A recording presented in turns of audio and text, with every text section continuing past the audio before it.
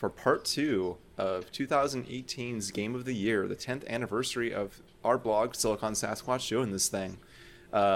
With me, as before, from part 1 are Aaron, Doug, Spencer, Tyler, and I'm Nick. You know who we are, probably. Maybe. Yeah, the Fab Seems Five. likely. You sure know our opinions about old games by now, so that's something. This is part 2 of our Game of the Year deliberations process, and it's something we introduced a couple of years back. We've really enjoyed doing it, and we're going to keep doing it, I think, which is this notion of category awards. These are 10 categories that we determine as a group that we feel good about, mostly because either we want to honor games in a specific field or area of achievement, or they do something specifically well, they have good music or art or whatever. And because we think it'll make for a good, productive discussion that will, kind of help us tease out some things about what made these games interesting. And also, it's a good place to recognize games that do maybe just one or two things really well, but may not otherwise hang on our top 10 list. So, you could think of it as a runner-up category, but I think of it more as just overly nuanced assessment of games that I go nuts for. So, and it's a good chance to talk about the craziest things that happened during the gaming year as well. Yeah. Oh, man. It's been a wild time for games, huh? When isn't it? Still got that Fortnite game going. And, what's Fortnite? Could we take a minute to talk about... Yeah, so Fortnite is this game where 4 people work in a co-op survival So it takes mode. over 2 weeks of time, right? Yeah. Of your life that you never get back. Mm-hmm. So we have 10 categories this year. I guess I'll just start by reading off what those are, and then we'll just sort of start at the top. Yeah. We all nominated some games for each of these categories, and we'll spend a little time haggling. Our goal is to emerge from each category with a clear winner and then 2 runners-up. The runners-up are not in any order. The goal is just hey, this one's the best, but we think these 2 were cool as well. So we'll walk out of this thing with 30 games, maybe. Yikes. Wild. Yeah, it's a lot. And in the interest of time, I'll just shut up and talk about those categories. And they are Best Music, Best Art Direction, Best Character, Best Moment, Best Tone Control, the Norman Reedus Climbing on Things Memorial Award, brought to you by Hideo Kojima, Best Continuation, that's a new one, Best Storytelling, Best Photo Mode, and another new one, Most Fun. Cool. Any questions? No. You guys know what you're doing. It's almost like you've done this before many times. Let's just start with Best Music. Maybe the most fun category, I think, for me. I'm kind of a total sucker for video game music, especially games that either use music well, like shout out to Tony Hawk Pro Skater 2, or games that have a really, really good original soundtrack that really complements what's happening. Or in some cases, the music is the game, like Revolution X. Music is the weapon. I want to start off with something controversial. Yeah. Should we acknowledge that some of these are collections or remixes in the same way that we don't put remakes or remasters on our top 10 lists? So would it be fair to include music that is basically repackaging old music? I see Tyler is going for the jugular on Smash Bros. Hell yeah. Already. Rip that shit out. Hey, Tyler. Yo. I'm not going to push Smash Bros. In this category. But I think this would also apply to Persona, both the dancing Let him games. read the nominees. But they're not nominated yet. Tyler makes a good point. I think that we can be more flexible in categories than we can in the top 10, because the spirit of the categories was let's nominate games in a different way than just a ranked hierarchical list of objectively good game versus slightly objectively less good game. Mm-hmm. That being said, I think I would give more deference in these things to novelty and to innovation. And so remixes inherently are, a remix can be really, revelatory, can do really amazing things, but generally speaking, there's so much good original music this year that I don't see any of that stuff. I love both of the Persona dancing remixes, but I think I just would feel weird saying, this stuff that just makes dance tracks out of Persona music, which is already pretty great, is the best music of the year. That just seems kind of unfair to me. It would. Yeah. I think the balance to strike is somewhere between this is a new novel interpretation of these songs, or the old the Batman Goku argument of, oh well, Super Smash Brothers has all the Nintendo music, therefore it's clearly the best. No. No. If it's most music, Super Smash Brothers wins this. Yeah. There we go. Yeah, that's what I was trying to get at, is best music and best use versus most music. Yep. Much music if you're Canadian.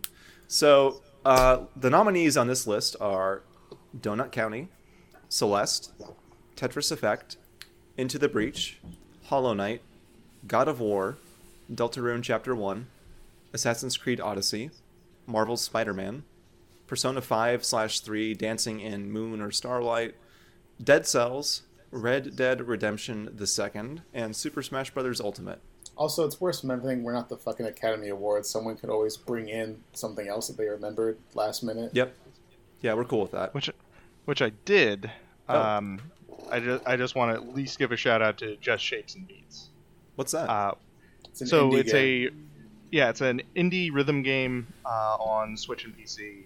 Huh. It's really just dodging. Like, you're dodging in rhythm to the music, but it's got a really killer electronic chiptunes soundtrack. So it's a super late edition, but I was like, did that come out this year? Oh yeah, it did. So shout out to it if we don't actually get it in contention. Oh, and also we may want to add it on the list or not, but the American version of the newest Taiko Drum Master game, I'll get the exact title here in a second, but that just came out on Switch as well. And Drum and Fun. Fun. Yep, Taiko no Tatsujin and Drum and Fun. Basically, any Taiko no Tatsujin game is going to be a cheat in terms of saying it's got great music, because both the stuff that's created for it, the game music they get, and all the other weird pop stuff they get and bring in for these games is fantastic. I mean, it's got Jump Up Superstar, so it does have Jump Up Superstar, which is also and in the arcades. Song. It has Jump Up Superstar and Getting the Fucking Robot Shinji, so therefore, clearly top 3. Yeah. Let's talk about some actual nominees. I think the hardest one to push out of this list would be Celeste. I think Celeste is a lot. To push out? Hardest one? Like, I think that would, if you're going to look at like stuff to cut, like Celeste would be the most difficult thing to possibly cut.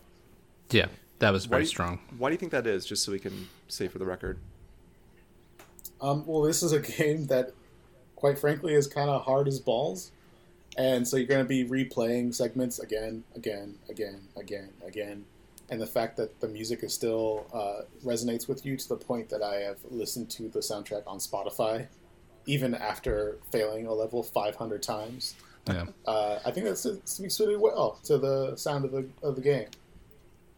It's something on my heavy rotations when I'm working and wanting a focus playlist. I have trying to curate a bunch of video game music because it's good for that. Obviously, not a lot of it has lyrics. It's melodic and methodical and rhythmic. But yeah, the Celeste soundtrack, just on a musical level, is one of the best video game soundtracks I've heard. It's just very memorable. Lena Raine is a composer for the main soundtrack. I'm not sure about the B-sides and all that, but yeah, just fantastic work. I mean, the B-sides are also worth mentioning here because that's a bunch of the best of like indie game composers came together to do remixes and really original compositions loosely inspired by Lena Raine's original score. And these are the songs that play when you unlock the optional harder versions of the levels you go through. So they're nice. It's like a nice little dovetailing effect where the level's remixed, the music's remixed, and there's some really wild and interesting interpretations. Some are really jazzy, some are really ambient synthwave, like lo-fi, vaporwave stuff. Some are really intense. It's top to bottom phenomenal soundtrack. Which is something, just to add to that before I'm sure we talk about some others, is that's fascinating to me that game is so stuffed full of music and good quality music that I've only ever listened to just the A-sides, just the main soundtrack from Lena Raine. I haven't done any of the optional harder difficulty levels, as you said, but I'm sure I would love to hear those songs. But so you could even just hear the A-sides, play the game once through on the normal hard difficulty, if you want to call it that, and experience a fantastic soundtrack. It is hard. It goes from hard to ridiculous. The B-sides are good, but the A-sides are still better. Okay. Yeah, I mean, the B-sides wouldn't exist or be valuable without the A-sides. I think that the original score is where this game really stands. I'd like to mention maybe an unconventional choice for one of my favorite soundtracks of the year, just low key, and that's John Passeano, I believe is his name, for Marvel's Spider-Man. And I think he actually hasn't done really much. I'm trying to look through his kind of discography, so to speak. For video games, he actually did superhero score. Yeah, he did the Daredevil Netflix series, The Defenders. Oh, really? He's done a lot of movies that you've heard of, like, Maze Runner. But for games, Mass Effect Andromeda was actually his kind of debut video game soundtrack. And he did Detroit Become Human too. No, it was fun. Yeah, it was pretty good, especially after the work from like Sam Wall from the first Mass Effect. That feeling of playing through a superhero story very well. When you're swinging through the streets and that score starts rising up, you feel like, I'm the dude. There are these elements when you drop from, if you haven't played the game, in Spider-Man, as you jump from a very high peak, like a high building, it's very silent, and then the score starts to build. The more speed you catch and the closer you get as you're rapidly descending, and it's just a very evocative orchestral arrangement. It's really well done, but kind of in the background. Yeah. A big part of the feel of swinging around and being Spider-Man in that game is how the music comes in and how it's integrated and how dynamic it is. And I just want to mention here too, for these categories, like when we say best music, it's not just like necessarily what do you want to listen to in your car when you're like going around somewhere or on the train. It's like it's also worth considering what is like the best use of music or most essential use of music or most innovative and impactful. Those are all valid too. To compare that, like I'd say Celeste stands on its own, but the Spider-Man soundtrack works on a technical level, how it's integrated with your actual gameplay. Yeah. It's worth noting that God of War has Bear McCreary, who did the Battlestar He's music. a great composer. Yeah, and he's awesome. It really does a good job of, along with the other elements of that really well-made game, of kind of like keeping the familiar along with like setting like a new tone for the story. Like it still sounds like God of War, but it's very clear like, oh, this is a new setting, this is a new story. I think it works great in terms of like pushing that kind of like epic but like Nordic feeling. Also kind of intimate. Like that's a game that's about the relationship between a man and his son, and the music never feels like bombastic like God of War used to be. It's more just like epic, but still like there's more of an urgency to it than there used to be, and I think the score really reflects that well. There certainly are some bombastic moments, but when it needs to be. Yeah. I want to mention a couple real fast that I don't think are going to hang.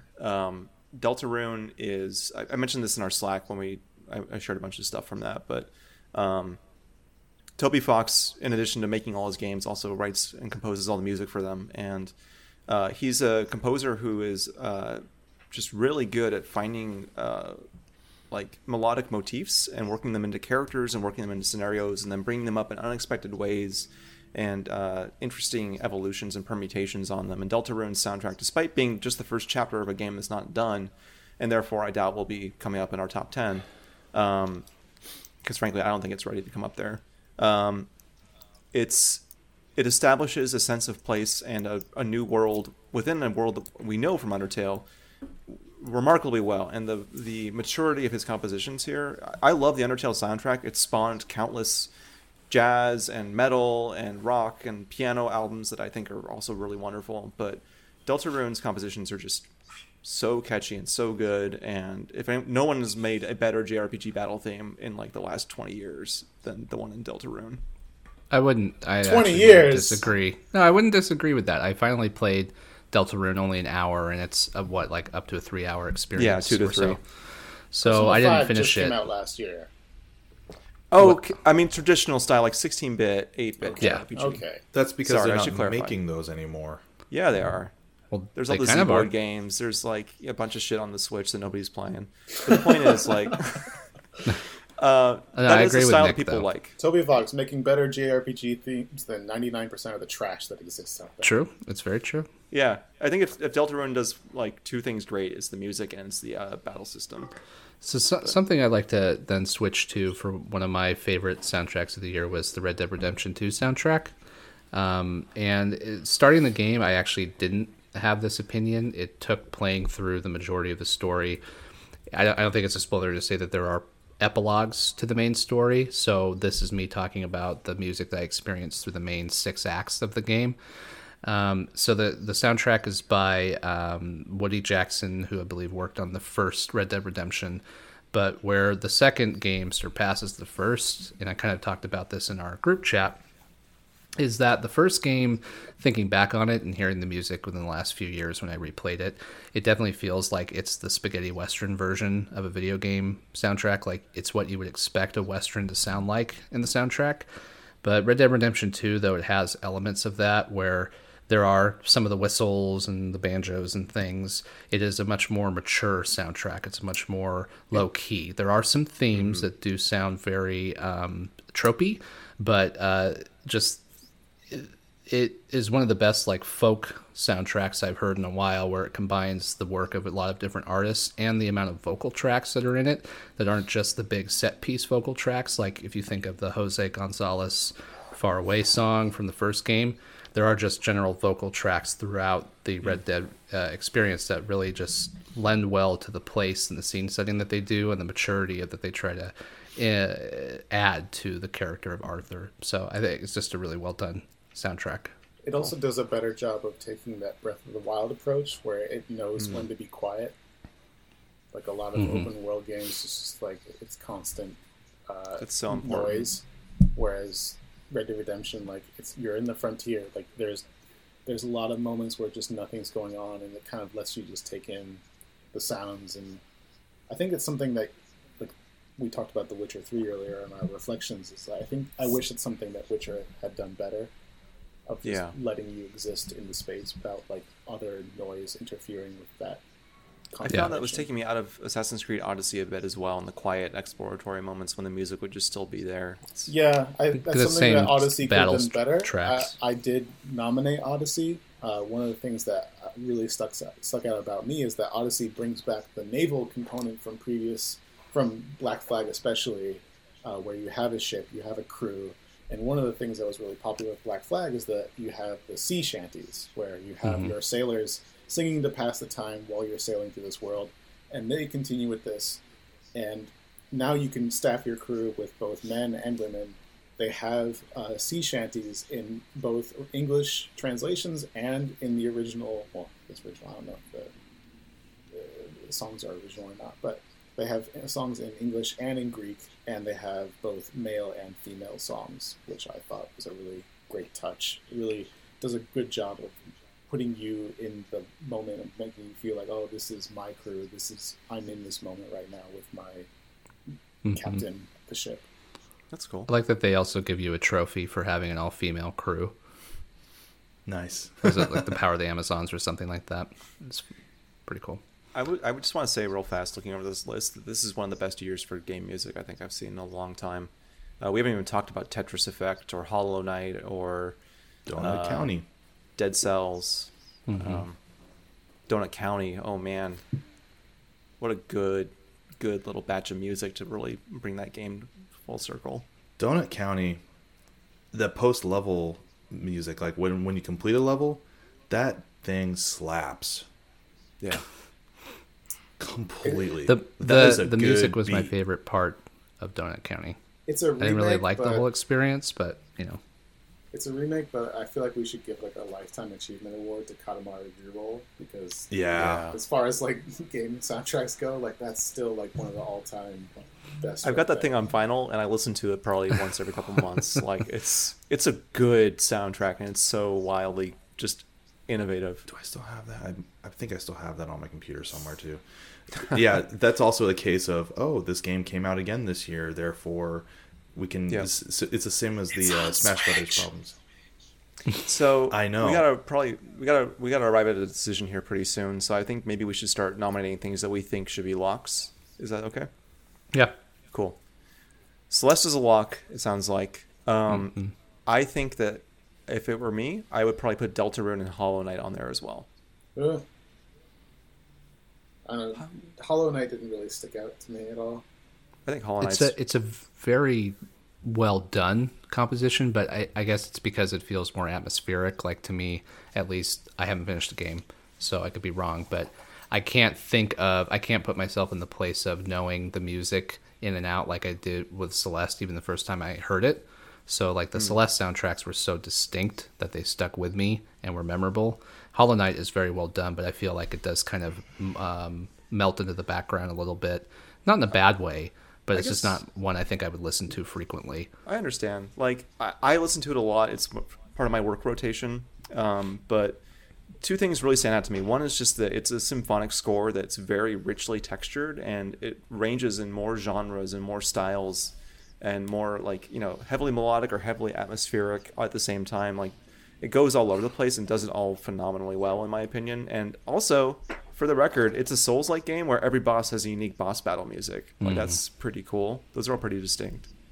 The Dung Knight music was pretty good. I would really like to push Dead Cells as well, because there are distinctive stages, and the music adds a lot to like the feeling that you get when you're navigating those stages. And there's even one stage in particular that I absolutely love, where part of your navigation through that stage requires you to flip a switch, which awakens a whole bunch of like slumbering enemies, and the music completely changes from this very like somber, quiet, like graveyardy kind of atmosphere to like a very lively or kind of like threatening tone. And it does a lot to kind of immediately change your reaction to that level, where before you were kind of like slowly encroaching your way through, like, oh, like what's going to happen? You're kind of waiting for the other shoe to drop, and then that music changes. You're like, oh crap! Like, you know that something, like, with the music changes and the color has changed, and so you immediately know, like, oh, something's about to go real wrong for me here. I feel like in terms of dynamic music, that's good to note. Do you think it does a better job of that than Spider-Man? Yeah. Okay.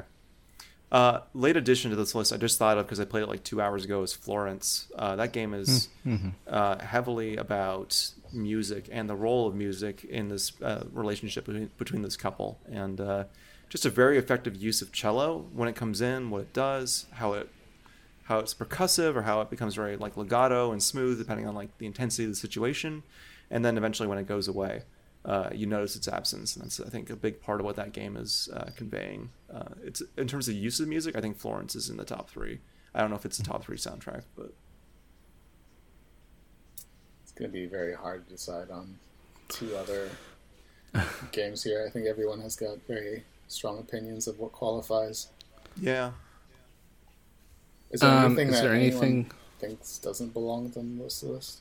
Like I talked about cutting Persona. I talked about cutting Smash.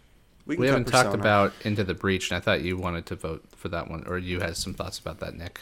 I do, yeah. Something you want to say about that? I don't think it's the top 3 when I look at this list, so we don't need to talk about it for long. But in terms of music you can listen to over and over and over that really gets you into the mood and mindset of like tactical strategy, but also never gets stale, it's perfect. Like the last mission music is like the perfect last mission music, and now that I've beaten the game like a couple dozen times, like I don't know, it gets you amped up in the right mindset of like, oh, I could actually like lose my entire run right here very well, despite the fact that I did a perfect run up to here. And it's just each island has distinct themes. It's just great. It's really, really great. But it's also pretty minimal. Just got a bit of anxiety just hearing you say lose your run, even if you've done well up to there, which is probably why I haven't played the game. Yeah, you gotta learn you gotta be okay with losing a lot in that game before you start to Yeah. win. It's like FTL in that sense. Which is another game I had a problem with. Anyway, Well, I like losing sometimes. And FTL also had amazing music. yeah, it did. Same composer, Ben Prunty, who also did one of my favorite Celeste B-sides. Mine too. Yeah. Okay, so we'll bump. So Smash Ultimate is like, hey, you like video game music? Because we got all of it. The remixes are good. The very excellent ones are kind of few and far between. It's a bit of a mixed bag, honestly. Some really good Castlevania remixes, but otherwise I'm cool with just, there's better stuff here. I mean, and that's not to say like, oh, the original Legend of Zelda theme and the original Mario theme, like, are those not the best game music? Well, probably not. But like, this is not saying like, oh, you know, fuck those games. This is just saying Smash on its own doesn't bring enough new to the table to really hang here. No. yeah, a new soundtrack that, even if it seems to be replicating or referencing old game music, which I think is what a lot of chiptune, if you want to call it that, music suffers from. Like it evokes the sense of time and place of playing a 16-bit or 8-bit game. But it still should be new and feel like it's doing something different. Yep. All right, we gotta wrap this up. We have a Mizuguchi game on the list. Yeah, Tetris Effect. Has anyone here played Tetris Effect? Yes. Nope. What'd you think of the music? That was really fucking good. Yeah, it's all really fucking good, start to finish. And you play that thing in VR with surround sound, and you're just like, God. I haven't played it in VR, unfortunately. I was lucky to have a friend who got Privilege a headset. speaking. And when I showed him the game, like 10 minutes later, he went and bought it for his PS4. So Tetris Effect. We'll talk about this in the top 10 maybe, but like that's like the quintessential Mizuguchi like formula. Like I probably the most perfect distillation of what he does since Rez. Like I love Luminous. I've played all those games, but like this is perfection. And music is what that game lives and breathes, and it's just. It gets you in the right.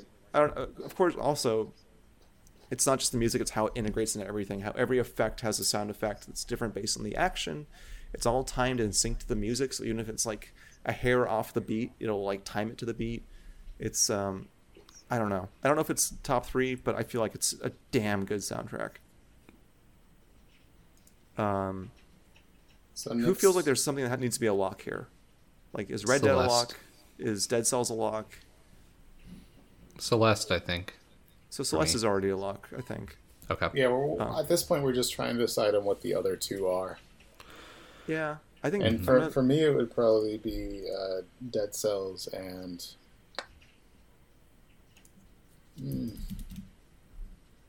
I would say probably Odyssey.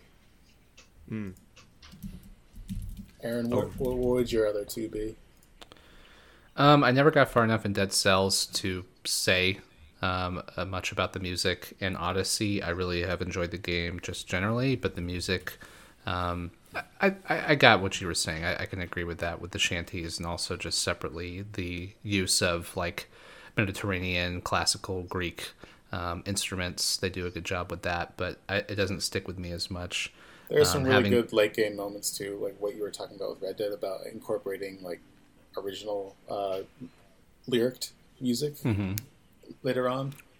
So I think that's part of it too. Is one of my other picks would be Red Dead, just because now having finished the game and maybe because it's fresh in my mind, the soundtrack does stick with me. So it'd probably be Celeste, Red Dead, and actually I would probably give it to Hollow Knight. God of War, I enjoy the soundtrack, but I don't feel like it really has staying power for me, even though it's well done. It's Bear McCreary. And I know Spencer is on board the Just Shapes and Beats train. I mean, I'm the only person on that train, and I don't feel. Yeah, it's kind of a barn burner year for music, and I haven't played near enough to weigh in, especially. So, yeah, I don't have a real favorite to push for here other than that one. And Yeah, so so do you have any?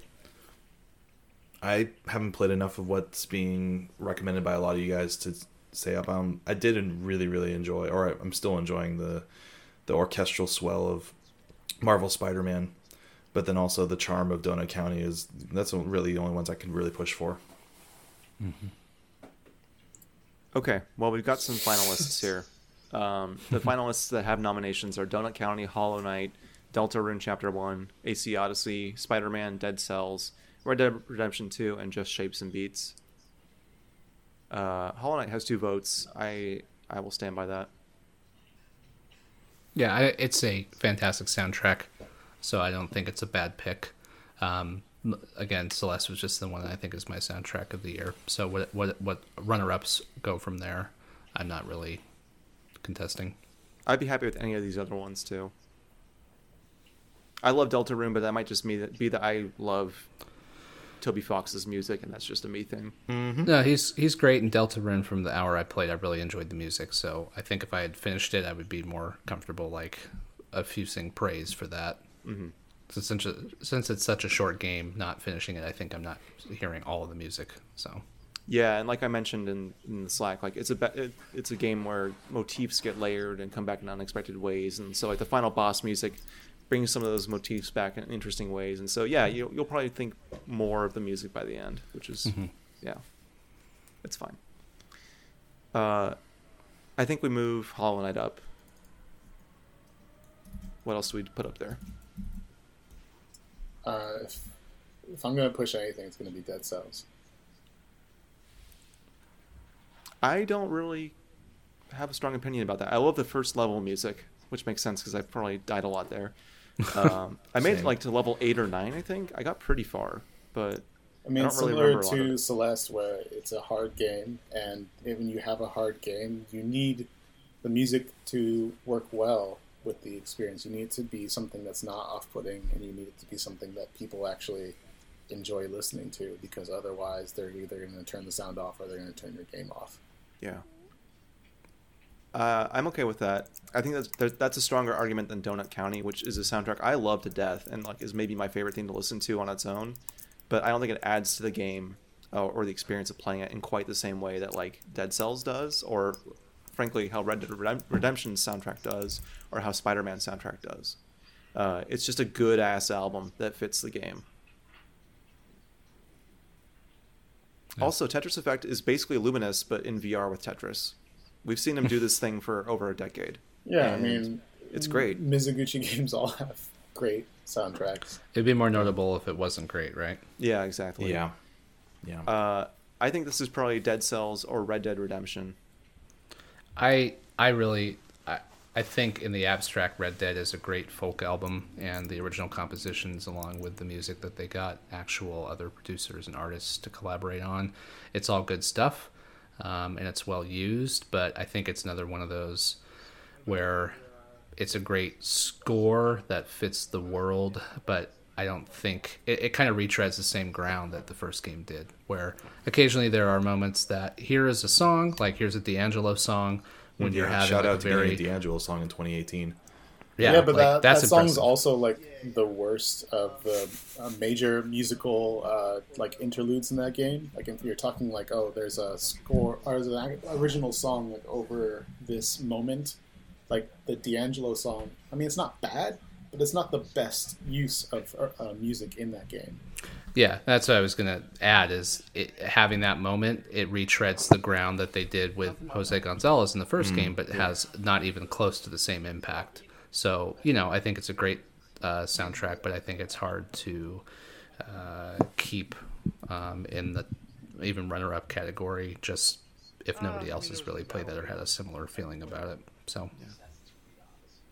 I don't think Dead Cells is as good as half the soundtracks on here. I'm okay with it if Tyler feels strongly and if someone else wants to back him up, but I'd rather talk about the music from Donut County really or don't. Tetris Effect or God of Yeah, this War list or is going to be weird. Deltarune gonna be or real weird. Spider-Man. mhm. It's The Florence. thing for me about Spider-Man is just like it's good music, and I think it does a good job of making you feel like you're in like a major like superhero story.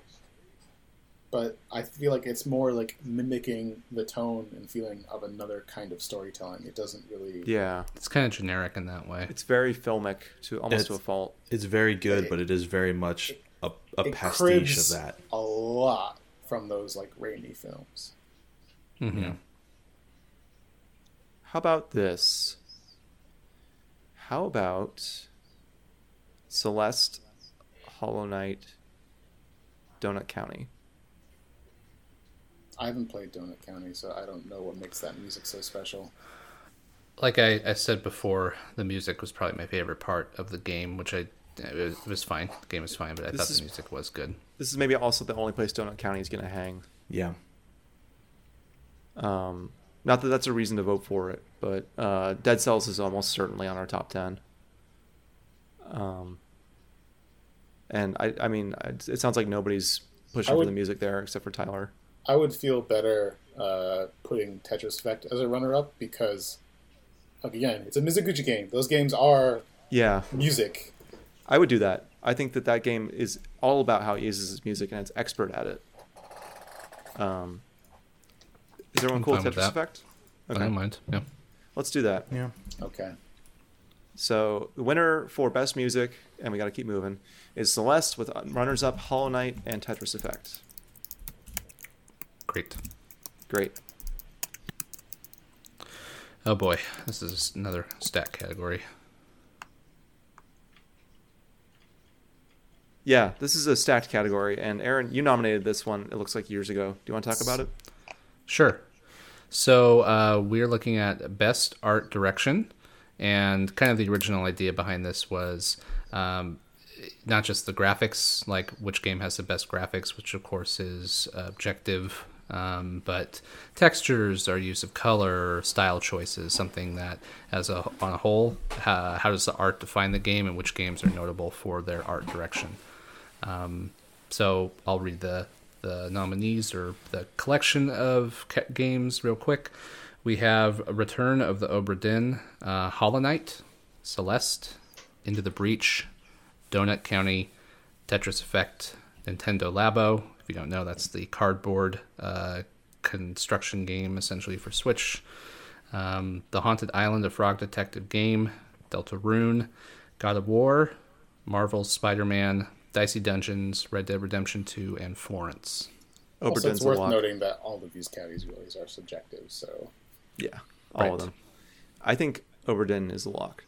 I have no problem with that. That, I think, is when I think of like whether or not you like the style, which is separate from the discussion. That is the most I think unique. it makes more sense here than it does in tone control, but that's something we'll discuss later.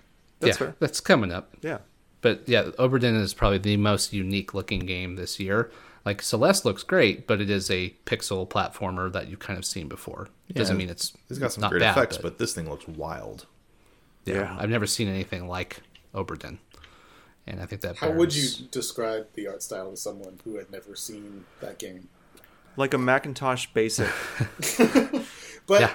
it's in like full a DOS 3D. game come to life? Yeah. It's not just like, oh, we're mimicking that old style. It's like we're taking that style and we're doing it in a modern game. Yeah. Like it's different 1-bit than color in Celeste, 3D. Where Celeste is, like they said, it's doing that 16-bit style. Where Yeah. this is taking an artifact style and kind of like reinterpreting it in a new engine. And it's not doing that. it as a shader. Basically. Yeah. Like this is a 3D engine, and they're doing. Yeah, it's kind of like how some games. This is like hitting my nostalgia buttons in the way that like pixel style. It's is like for how you guys. Nintendo Yeah. photo modes, like Mario Odyssey's photo mode, has that like Game Boy camera filter, Oh, yeah. Right. but like an entire game done in that. Yeah, I don't want to presume that this will launch a trend, but it's just I'm just saying hypothetically, I could see like this type of art style becoming something other developers, even if it's just indies, explore because it is so evocative. It is so well done. It feels like it's completely new, even though it's cribbing from Well, also a long history. it's a detective game, and it does a great job of making you focus on details. Whereas Yeah. I feel like with a lot of games that require you to investigate things, they use the crutch of like the Batman detective vision. Where it's like we have to Right. highlight the shit that you're supposed to be looking at because there's just so much You're color. overloaded visually. Whereas Yeah. this game, like they don't feel a need to do that. They don't highlight anything for you because they've simplified it to the point where like you can find the details if you just look for them. And it also Yeah. creates a purer experience where like you know that you build a trust with the developer that like what's in the environment is fair game and it's worth it. Like everything you look at has a purpose. And the further you get into the game and the more complex the riddles become to figure out who's who, it becomes clear that this game wouldn't have worked as well at all if it didn't have this very streamlined art design. Like it requires this to really work the way it does, I think. It's impressive, like how quickly, I don't know if this is the right term, but how quickly you suspend your disbelief of the art style. Like when you start it, I mean, it's fine. It looks cool. It's different. It's new. And maybe the first clue when the captain, you're exploring like what happened to the captain, and then you proceed through the game, how quickly you just accept the design and the graphical style, and your mind just doesn't even think twice. It just processes it as the detective game that it is. It just fits really well. It works so well, even though at first it's maybe a little jarring or because it's so new and so different. All right, so Oberdin is a lock. Looking at like the really high fidelity like AAA games, I don't think Spider-Man hangs with God of War and Red Dead Redemption 2. I think you're right. I would say on a technical level, technical level, Oberdin is impressive for what Lucas Pope did for the design of that game. But on like the AAA technical level, Red Dead Redemption is insane. It is one of the most beautiful games for a platform like a PS4. I'm playing on a Pro, so I benefit from that. open world horsepower. games have been getting better and better at terms of like lighting, in terms of showing you the time of day based on like sunsets and sunrises, and the atmosphere, like especially like early in the morning or at dusk in Red Dead is It it's absolutely really nails the something feeling else. of mist in a forest at dawn, and the lighting quality, like Tyler's saying, it is one of the most beautiful games I've seen. There was for lighting. There was a moment when I was chasing after a 3-star buck, and it ran into a train tunnel. And the transition from going to like the midday, like brightly lit outdoors into like the pitch black train tunnel, and then seeing the light at the end of the tunnel and just seeing like the silhouette of the buck running towards the exit of the tunnel, it was just a really impressive moment to me, the way like the lighting was constantly adjusting based on my environment. And it really like puts you in the moment. It's like, oh, like, I'm in this space right now. Like, I don't want to I want to say this because I know it can be overstated what Rockstar does well, and I think we would all agree that even if we haven't liked their games consistently or what they perhaps represent in the industry, like their attention to detail has never been in doubt, right? Yeah. Like the way that they add If detail there's to their... anything that Red Dead is unimpeachable in, it is fidelity. It's just like, So the point with Red Dead is that it is more of that. It is another AAA game that has great graphics when it comes out, but I don't think that shouldn't discount it from even a runner-up status, possibly. right. I think I'm okay with that. The little bit I've played, I've seen the small towns and like the muddy roads and the dusty old windows and everything, and it's just like, it's that whole game has such a devotion to a time period that is just Its remarkable. depiction of the American frontier, and granted, there are some problematic parts of like romanticizing that sort of space, Sure. but the way it looks, like it really just, it does that white person thing of like, oh, the outdoors is so magical and majestic, isn't it? Let's go to REI. All right, It sounds to me like Red Dead settled. is a lot, Move it up. too. Yep. Yep. So what's number 3? I'm curious, Nick, I'd like to hear you talk about Labo, since I don't think any of us have played it.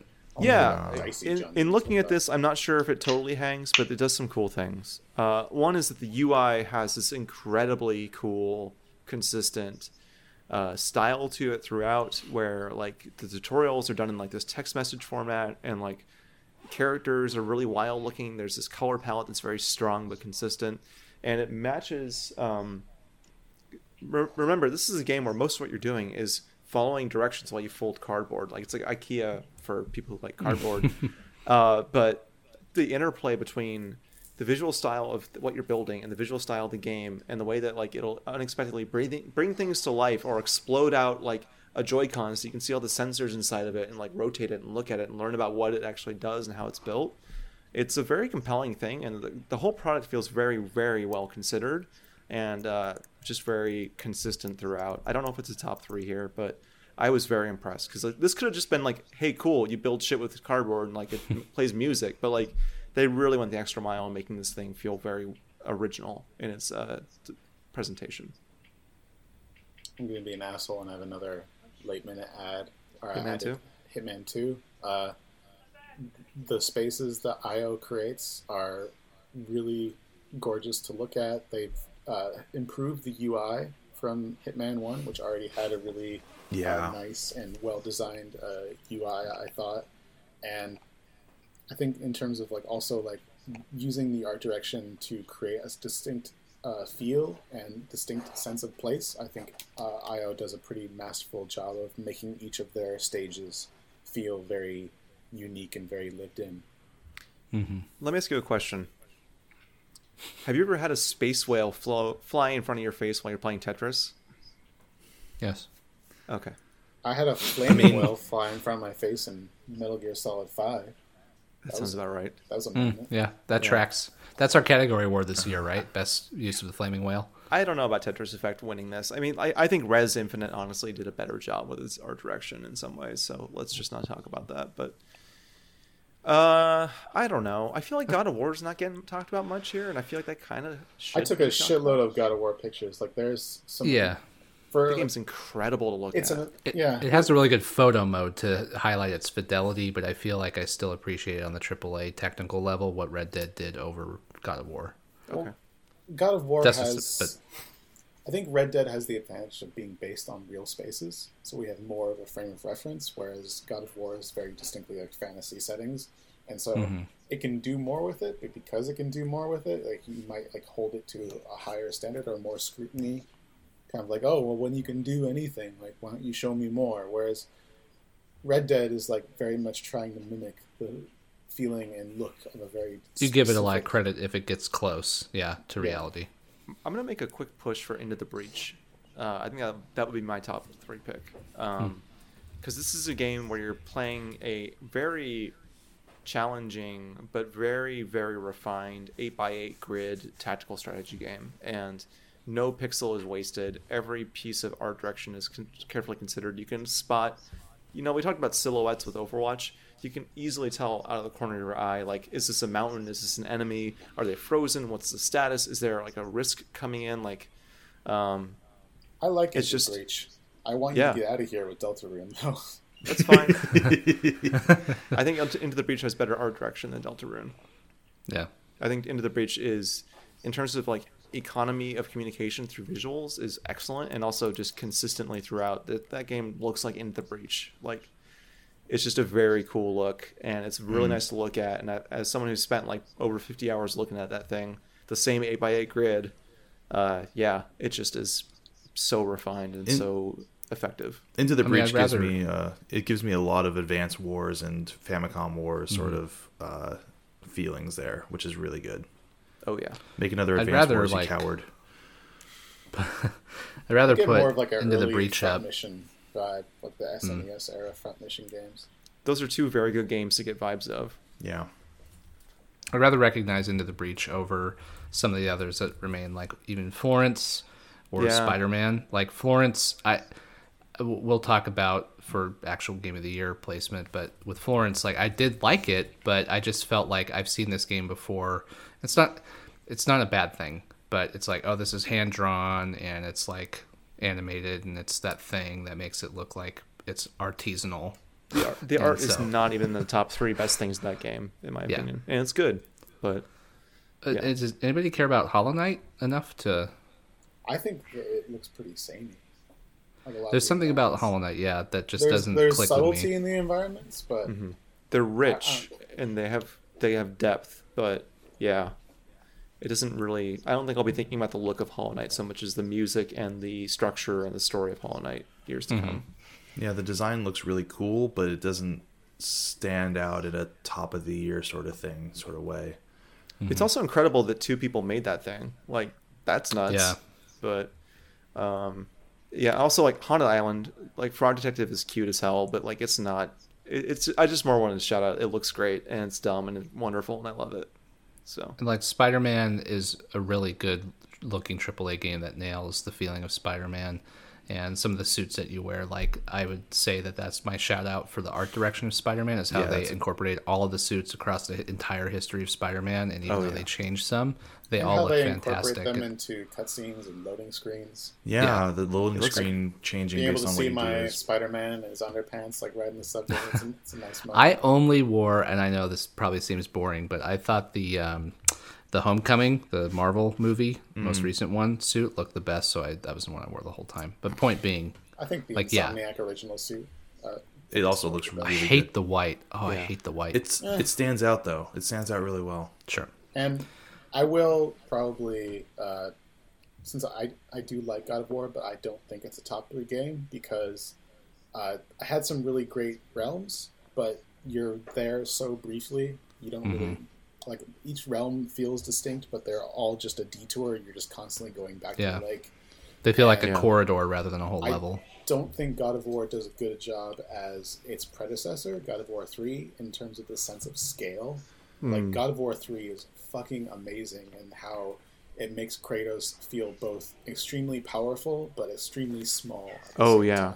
There's, so, I mean, I haven't finished it, but there's nothing like that moment of climbing Kronos or, like, any of that spectacle. It just feels very grounded. There are moments that get close, and I don't think that Cory Balrog and the Sony, was it Santa Monica Studios, Yep. going for that Yeah. vibe. Like they're No. definitely trying to strike a new Tone it tone down. with God Yeah. of War.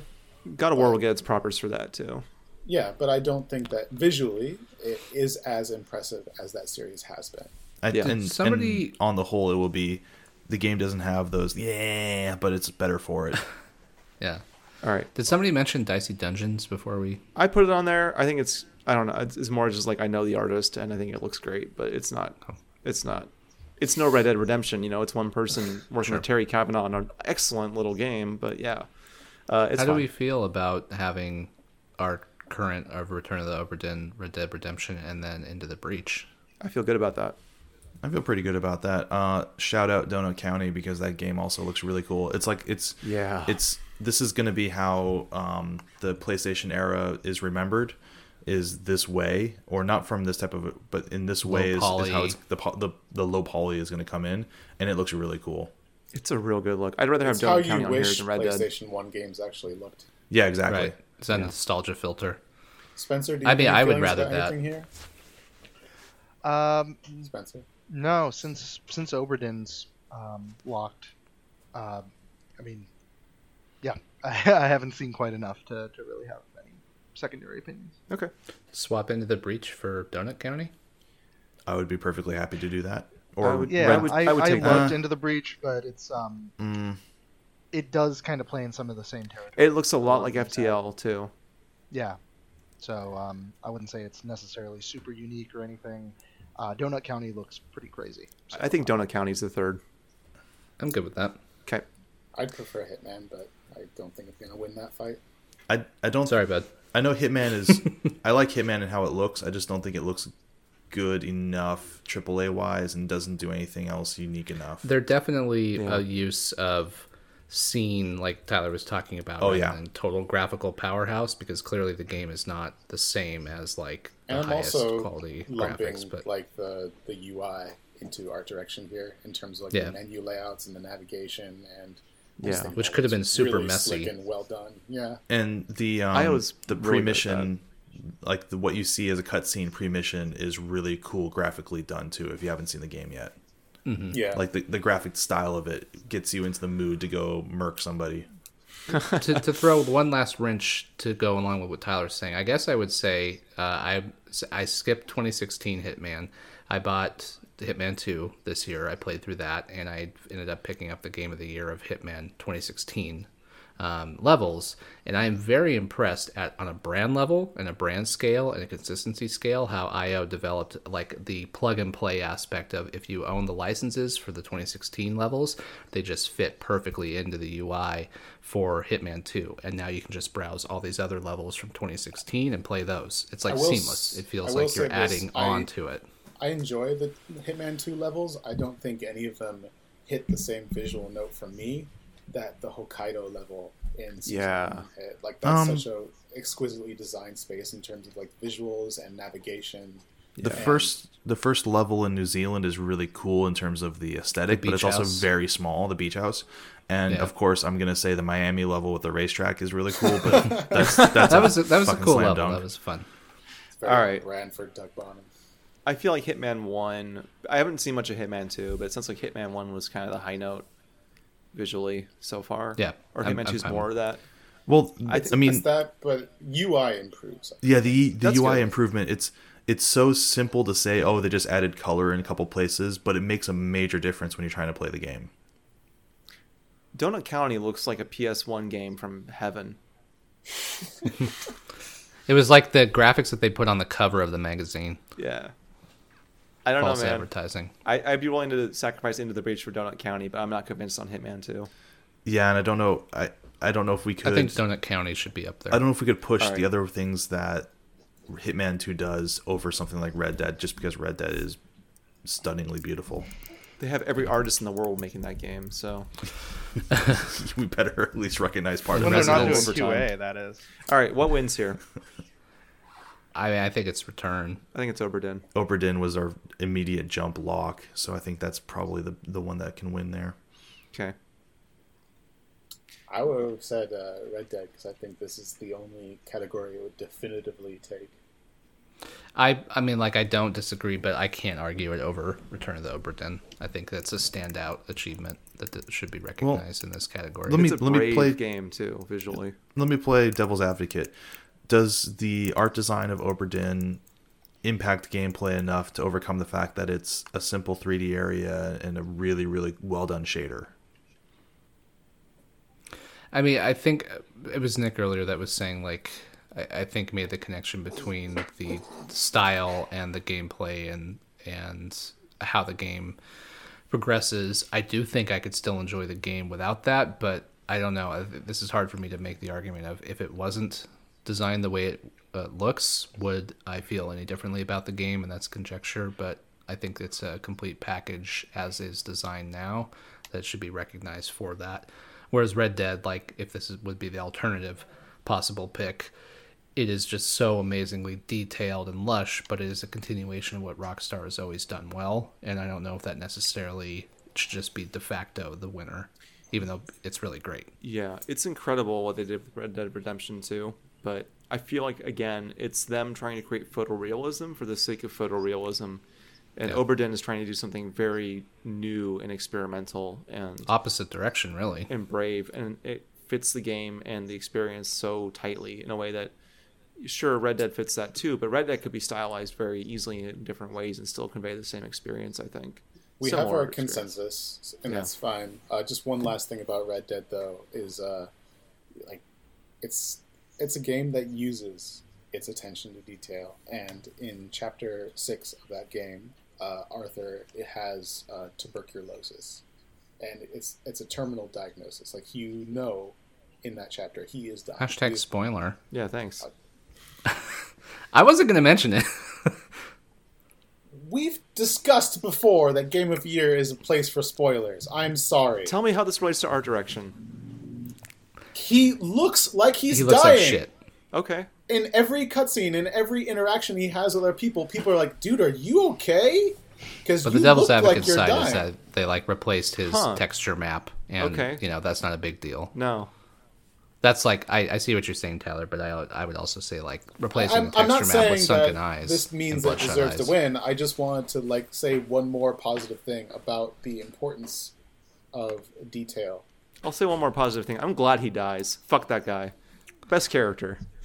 Hey, he's actually one of my picks for best character. I know, I'm kidding. I think Arthur Morgan's fine. Anyway, moving on. That's okay. So best character. This is, I guess, just best character. Our nominees are Madeline/Badeline from Celeste, BK from Donut County, that's the raccoon, Zote from Hollow Knight, Susie from Deltarune, Cassandra from AC Odyssey, Socrates, I'm assuming this is the Socrates from AC Odyssey, Mimir from God of War, Atreus, aka Boy from God of War, Naguma and Hirose from Yakuza 6, Arthur Morgan from Red Dead, Sadie Adler from Red Dead, and this is a joke, Roxel's Card from Deltarune. I don't care. Madeline should win, probably. All right, Nick doesn't care. Tyler, you and me. I think Cassandra should be, if not the top pick, one of the top picks. What do you think? She's definitely up there as in terms of, like, if not my favorite, then certainly one of my all-time favorite Assassin's Creed protagonists and characters. I don't know how different she is from Alexios in terms of, like, the portrayal, because I didn't play through that, because I'm not going to give that game another fucking 100 hours. But I think a lot of that has to do with her voice actor's direction. I think that she does a great job of playing that character, of inhabiting that role. I would. So I haven't finished Odyssey. Tyler has, and I'm glad I picked Cassandra. I read an article. I think it might have been Rock Paper Shotgun or someone that compared the nuanced differences between the performance capture of Alexios's actor and Cassandra's, and they basically came to the conclusion that yes, they're similar, but there are differences enough of the nuance that they are kind of distinct, and Cassandra's performance, at least in the author's opinion, was the superior performance. So I think it's fair to call her out specifically. I think one of the big differences was she is a Greek actress, whereas the Alexios actor is an actor of Greek descent. Yeah, It does that's a feel a big bit more difference. authentic. I've It only played is- about 5 hours of it, It's but a I would bit say more Cassandra cartoonish. is like the first character since Ezio that I felt was really strong. Yeah. And really well done. Yeah. Yeah. And it's the first Assassin's Creed with role playing, and I think that her responses don't ever put you out of character. You don't ever feel like, oh, there's only one type of Cassandra. Yeah. Like you And don't you ever have to feel really like, oh, I made the wrong choice here, or I did not play her correctly. right, because you're not playing your own shepherd. You're playing Cassandra, and she is kind of pre-baked as a character that way in so many ways. But I'm saying her character isn't definitive. Like you still have that flexibility in terms of like the way you want Sure. to react to different situations. So I wanna- Cassandra sounds like a lock. I think she would be somewhere in there. Yeah. Okay. Talk to me about God of War and Yakuza. I'm not going for God of War or Yakuza, even though I've enjoyed both. But so I'm assuming Doug and Tyler. Yep. I'll go first. I haven't talked that much in a little bit. Two characters that are not the main character, Nagumo and Hirose. Hirose is the old boss of the Hiroshima-based Yakuza group that you stumble into and find a way with. And Hirose is also played by Beat fucking Takeshi, so of course the performance is going to be amazing. Nice. But also the character, he's a badass. He's stoic. He's not super smart, or he's been very loyal to one guy in the game, but at the same time, he's an old dude. You first run into him and he's just lazy as hell, but then also other times. And goofs around. Like there's a cut scene where in the background he's putting a wrestling move, like a wrestling hold on somebody while wearing a ski mask. It makes sense in the context, but then you later find out that Hirose is also like the darkest badass like Kiryu's adopted dad in the Yakuza games. And here's another spoiler: is he gets adopted by this guy because the guy opens an orphanage for the kids of all the people he's murdered. And so that's why Kiryu is an orphan at his orphanage. Wow. So that guy is like the badass of all badass assassins in that Tokyo-based Yakuza group. Hirose is basically the dark terror of Hiroshima, keeping this secret for 40 plus years.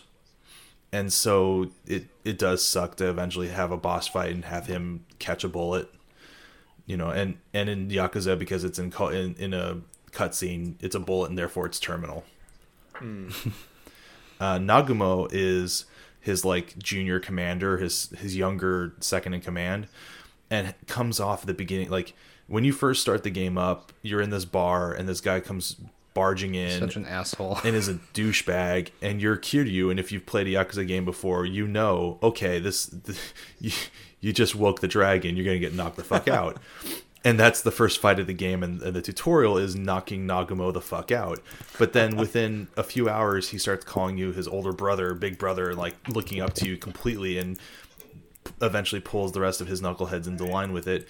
And it doesn't feel earned at first. It feels like, okay, this guy is just kind of bowing down and doesn't... But by the end of the game, it's completely earned. And he may also be kind of a simple guy. The funniest parts are when they take the Hiroshima guys up to Tokyo and they're just complete country hayseeds in the big city. Didn't he have to like shit in the city and he couldn't find a toilet? Yeah. Like what? They're That always was in the pretty convenience stores. No, they're not. Not always. Or that they find out that he's blown all of his money at a couple of the hostess clubs. That's fantastic. But they're both, like Nagumo especially, is a lunkhead who has a real redemptive arc by the end of the game, because he's got a love interest and she's in trouble, and he's willing to be... The themes of Yakuza 6 are fathers and sons, and even though Kiryu is not his dad directly, you can see the influences wearing on to him.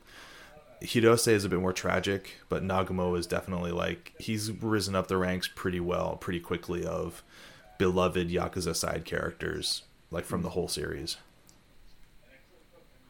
Yeah, I haven't finished it, but he's definitely a standout character. Those are good cases. I'm compelled.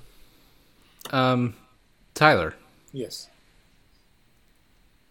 what about God of War? Okay. Well, the two I nominated from God of War are Mimir and Atreus.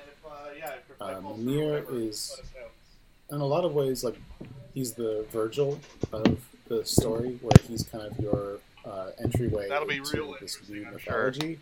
Kratos has this very black and white mindset where gods are bad. No matter what, gods are fucking assholes. Fuck them all. I don't want any part of any of this. So he never even bothers to learn anything about the world around him. Like, as far as he's concerned, the world begins and ends with his family. And since the game starts with him burying his wife, his world is just one of mourning and one of trying to raise and protect his son, which means keeping his son away from the gods.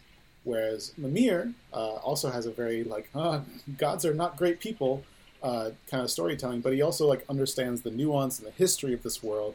So you're constantly hearing exposition from Mimir explaining, like, the world around you, and his interactions with Atreus especially are very interesting because he's kind of balancing this act of, like, he wants to give Atreus information because he thinks it's important, and Atreus is curious, but also he doesn't want to overstep because it's not his kid, and Kratos obviously doesn't want Atreus to have a strong involvement in this world.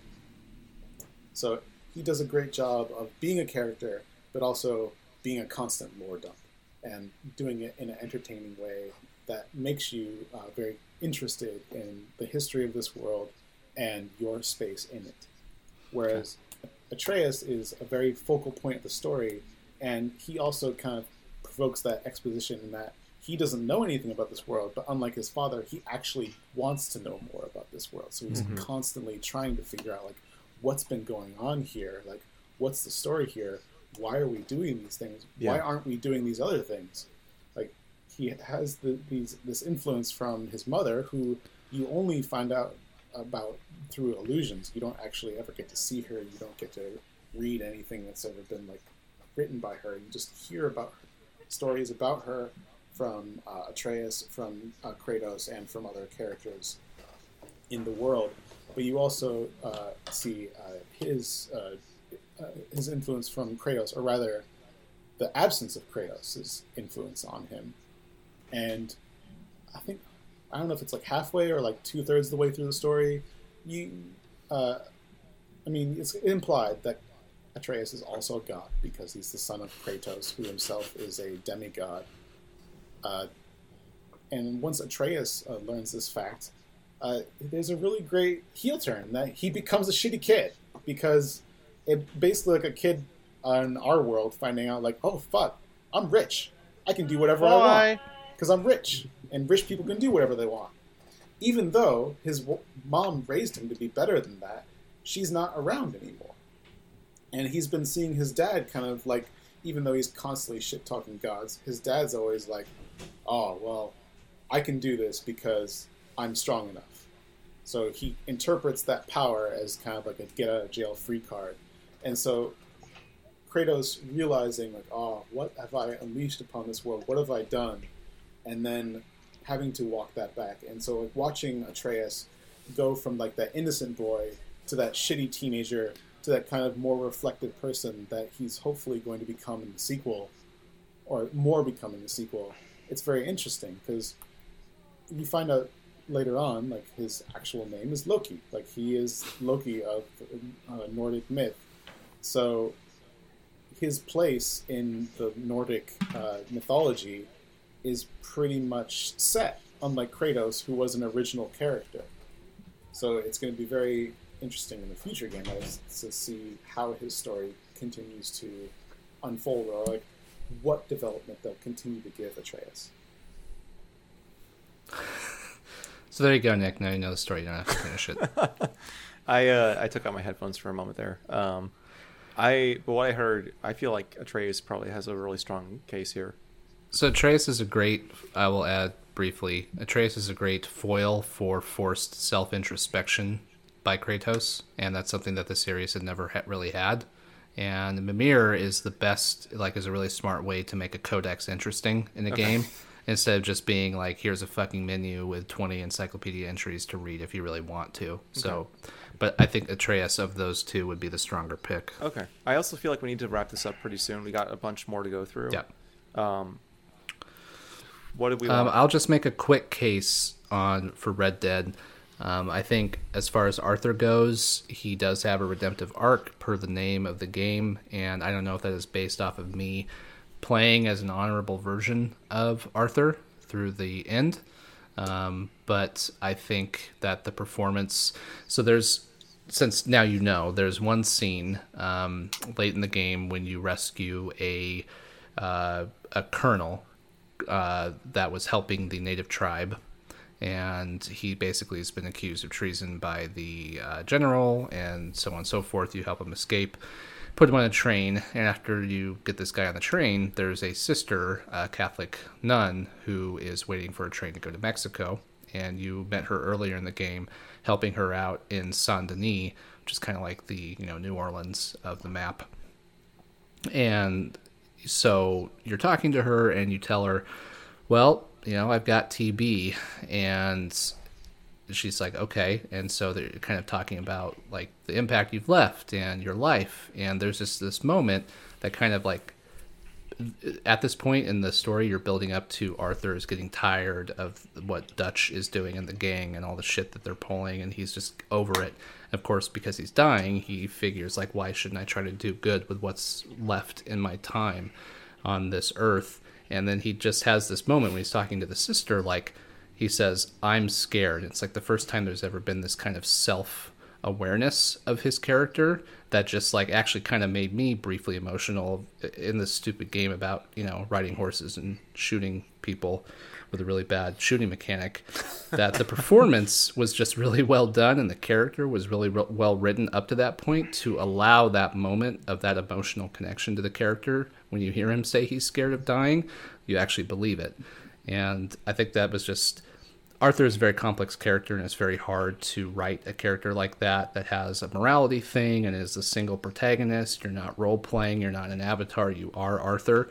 But I think that Rockstar did a really good job of leading him toward the final acts of having a redemptive arc. So I think that just bears mentioning. And then Sadie Adler, she's a great character, but I think I like her because she's such like... She starts as the victim in the opening, the cabin, her husband's killed by the rival gang, but by the end of it, she's like this badass killer too. So while she's great, I think she's kind of just mentioned because she becomes such the like bloodthirsty version that Arthur used to be, but I don't know if she is a better character. She's very heavily featured in the epilogue. Oh, okay. Okay. So. And what really made Arthur for me was the man you contracted TB from was a sick man that had debts to your gang, and you had to go and collect those debts, and you collect them in a very threatening and aggressive manner, and you put his family in extremely difficult situations because of that debt, and you do so without much remorse because, well, that's kind of like what your gang needs. Your gang needs money. One of the ways that you get money is debt collection. And it isn't until later, like long after this man has already passed away because of his tuberculosis, that you see the wife is now a prostitute, and the son is working in the coal mines to try to get money both to support themselves and to pay back this debt. And when you're sent again to go and collect this debt, this is after Arthur knows that he has TB, he knows that he's dying. There is still role playing. Like, you still have the choice of whether or not to collect this money or not. And based on your previous interactions with them and based on how you're role playing this character now, you can have Arthur kind of reflect on like his behavior and be like, you know what, like it's not fucking worth it anymore. And you can have him actually go out of his way to help them get on their feet again. And she's resistant because she thinks you ruined her life. But the son is thankful because you're finally helping them get out of this terrible situation that they found themselves in. But Arthur he knows that he's just doing this because it's the right thing to do. He tells them, like, don't thank me. Like, he knows that what he did to them. But he's like, I'm just doing this now because it's what needs to be done. It's not because I'm trying to save myself. There's no saving myself. I've already sinned. The early game machismo that might have turned, like, I'm not sure with what you saw, Nick, if you felt that the early game machismo and just the troping aspects of Arthur's character at the start of the game, they wash away pretty quickly throughout. Well, not quickly, but throughout the game, and then by the end, I think it really sells the character. Okay. So. That game, unfortunately, has 6 chapters and hundreds of hours to tell a story that only needed 3. Yeah. Yeah. Well, you've convinced me on the character at least. I feel like maybe there's a good case for Arthur, maybe Cassandra, and then maybe Nagumo or Atreus. Anybody? Do you want to mention Madeline? I think Madeline and Badeline are like. I think that was also huge. another great character. I mean, I would see them in the top 3 personally. I just don't know if anyone else feels like that was such a good, important thing. Because, like, they're 2 sides of the same person, right? And that's very deeply interwoven into the arc of Celeste, without ruining the last couple levels. But the game is about confronting your inner demons and realizing, like, the parts of you don't like are still parts of you. And what's more important is learning how to accept and deal with that than just trying to bury them. And I never felt much like Madeline was a distinct character. Like, I felt like the game was more talking to me directly, and my interactions with Madeline were like more just like the human element of trying to overcome your own depression or deal with your own depression. So you're saying, Nick, that everyone has that feeling of an internal voice saying, you can't do this. You're not good enough. You're not strong enough. So the game is about believing in yourself and making the mental energy to overcome those feelings and to keep pushing on despite your feelings of insecurity and anxiety. Yeah. So at the end But of it wasn't Celeste, about Madeline's character. It was about my own personal strength of will. I guess the joke I'm going to make is that at the end of Celeste, Madeline gets a persona. That's how you unlock it for her? It's more like Madeline and Badeline realize they're part of the same whole. But that's how you earn the personas early on for each of the characters, right? Sure. I'm trying to make a bad joke on that. Yeah, it's okay. You're being taken seriously, Doug. Yeah. It was a nice try. I don't know. I think Celeste will get honored in many ways. And I think that duality between Madeline and Badeline, that is the story of Celeste. It is Madeline struggles to overcome her own doubts and fears and anxieties and depression and all these things. And the game reflects that marvelously. And you have this dichotomy of this rival who originally tries to kill you, and then like towards the end becomes like your partner. And it's this really wonderful transformation. I'm just going to throw it out there in the interest of time. I'm going to say Arthur's my top pick, followed by Cassandra and Atreus. I'll take that. But I'm just trying to stoke conversation. Me too. I want to get this going. Doug and Spencer, any feelings either way? Have you played any of the games? Unfortunately, none on this list. Wow. I'm intrigued by the father-son dynamic in God of War, and I think that's, I don't know, a little more compelling than anything else I've ever heard. Not many games do children convincingly.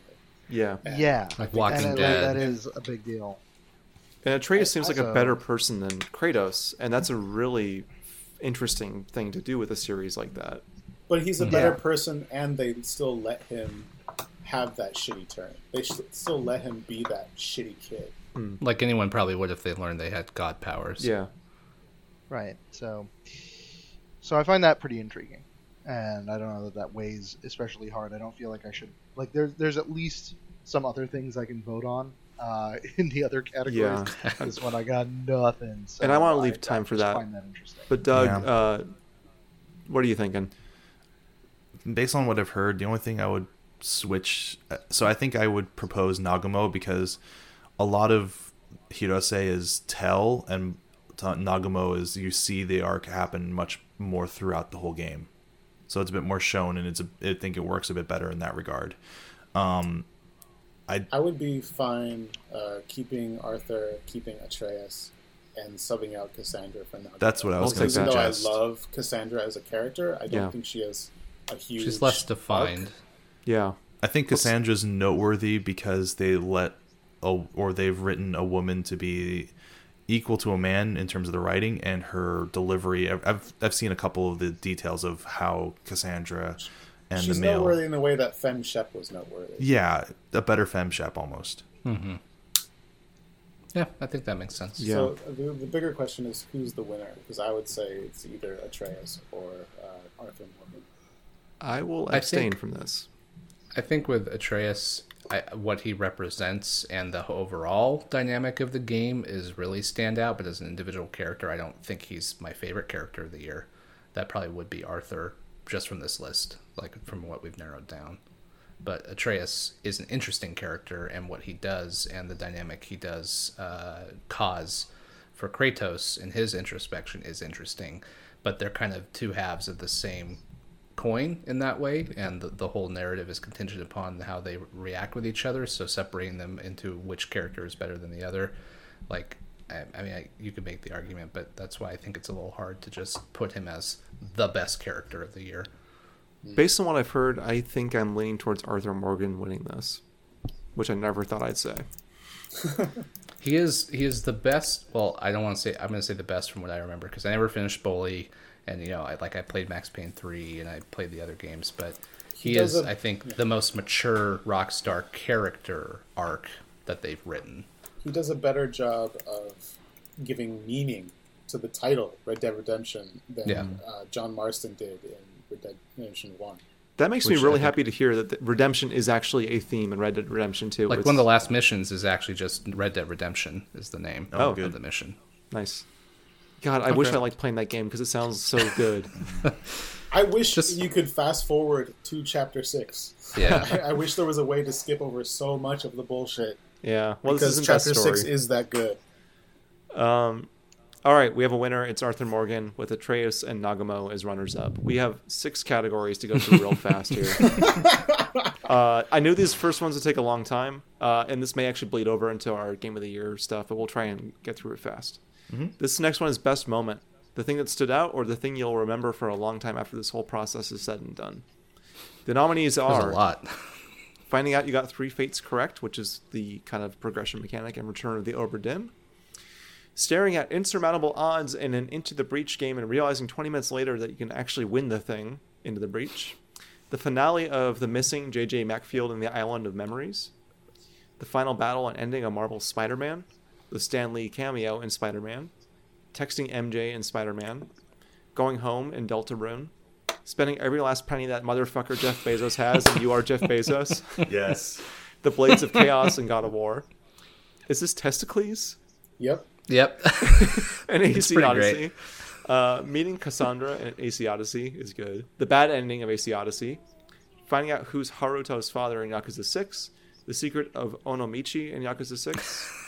The Aberdeen Pig Farm in Red Dead. Arthur and Lenny's Night Out in Red Dead. The Vanderlind gang singing Cielito Lindo, the I song, around the campfire celebrating Jack's return in Red Dead Redemption 2. A lot of nominees for like 4 games. I'll talk about JJ I'll Macfield say- because no one's going to talk about that. Okay. Okay. JJ Macfield, The Missing, is a game where it's about accepting yourself, which is a theme in 2018 games. And I need to spoil the game and the ending to make this make sense, so apologies in advance. But in The Missing, throughout the game, you're playing as this woman, JJ, and you're chasing after your girlfriend, and you're in like this kind of bizarre Twin Peaks alternate reality, like Black Lodge kind of scenario where everything is fucked up. At the very end of the game, throughout the game, actually, you're hearing recurring. There's this moose that shows up in a lab coat and will say like medical terms at you. At the very end of the game, it kind of dawns on you that JJ is dying, and this is like hallucinations in like as you're losing blood. And when you wake up at the very end of the game, you realize that JJ is in a male presenting body and had attempted suicide because of rejection from his or from their mother over being a trans person. And you're playing the whole game in this idealized kind of dream world as a woman, as JJ is a woman, and there's this kind of moment of realization where you realize all the twisted shit you do, all the body mutilation, all the moments of anguish and pain, and feeling like you just sacrifice yourself in these brutal ways to get through these puzzles to try and find the person you love. It all kind of comes full circle, and also and then like in real life, that person runs up to you, and like you have this moment of reconciliation of like, I don't know, it's not perfectly well executed, but in terms of games just tackling trans identity and issues head on, it's pretty brave, and that was the one part in that game that really worked for me. I thought it was really powerful. That immediately sounds like a top 3 contender for me, especially for something of that degree of nuance coming from Swery too. Yeah, that's. I was gonna say, like, wait, this is the Swery game. Yeah, this is the Swery game, y'all.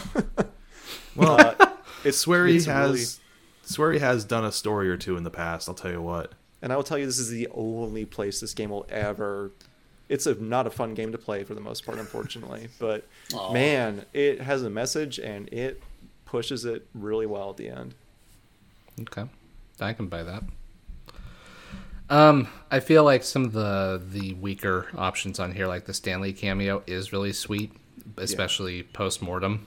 But I don't it's not the think best moment in Spider-Man. It's nice. Moment, but It's nice that they put the Marvel movie Stanley cameo into a game. Like, that's kind of a fun wink and nod. and the context of it too, like MJ and Peter like kind of starting to reconcile a bit, and Stanley being like, "I always liked you two best, like together."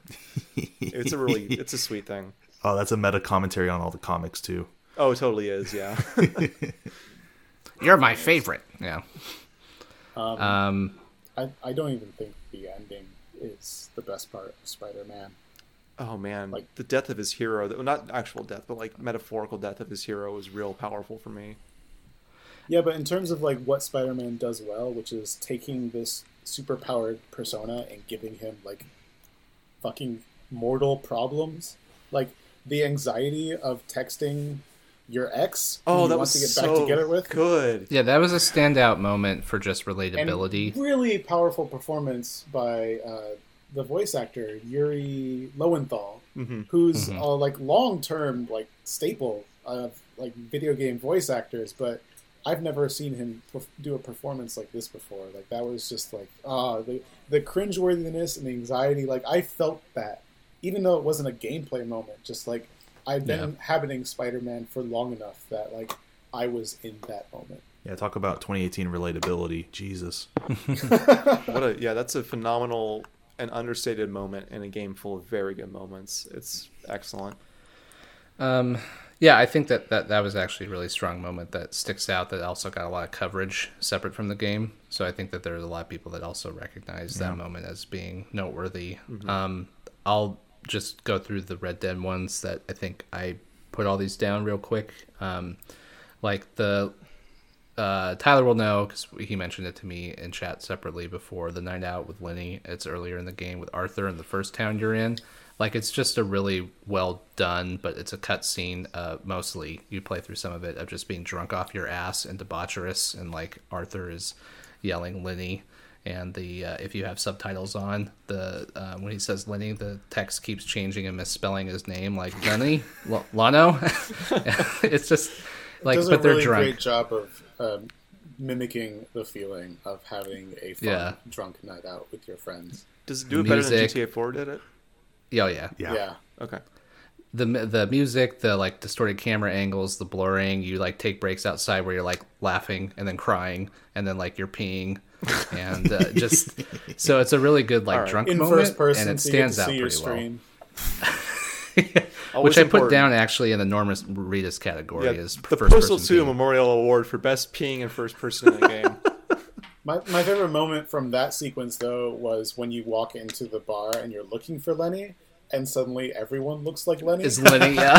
So that feeling of like, where's my friend? My friend's around here somewhere. Yeah, It's like, the voice, That's the acting from Arthur's voice actor, which I don't know his name. I didn't write it down. It's just like, you're my friend Lenny, and it's just so that was a pretty standout. It was more funny than anything.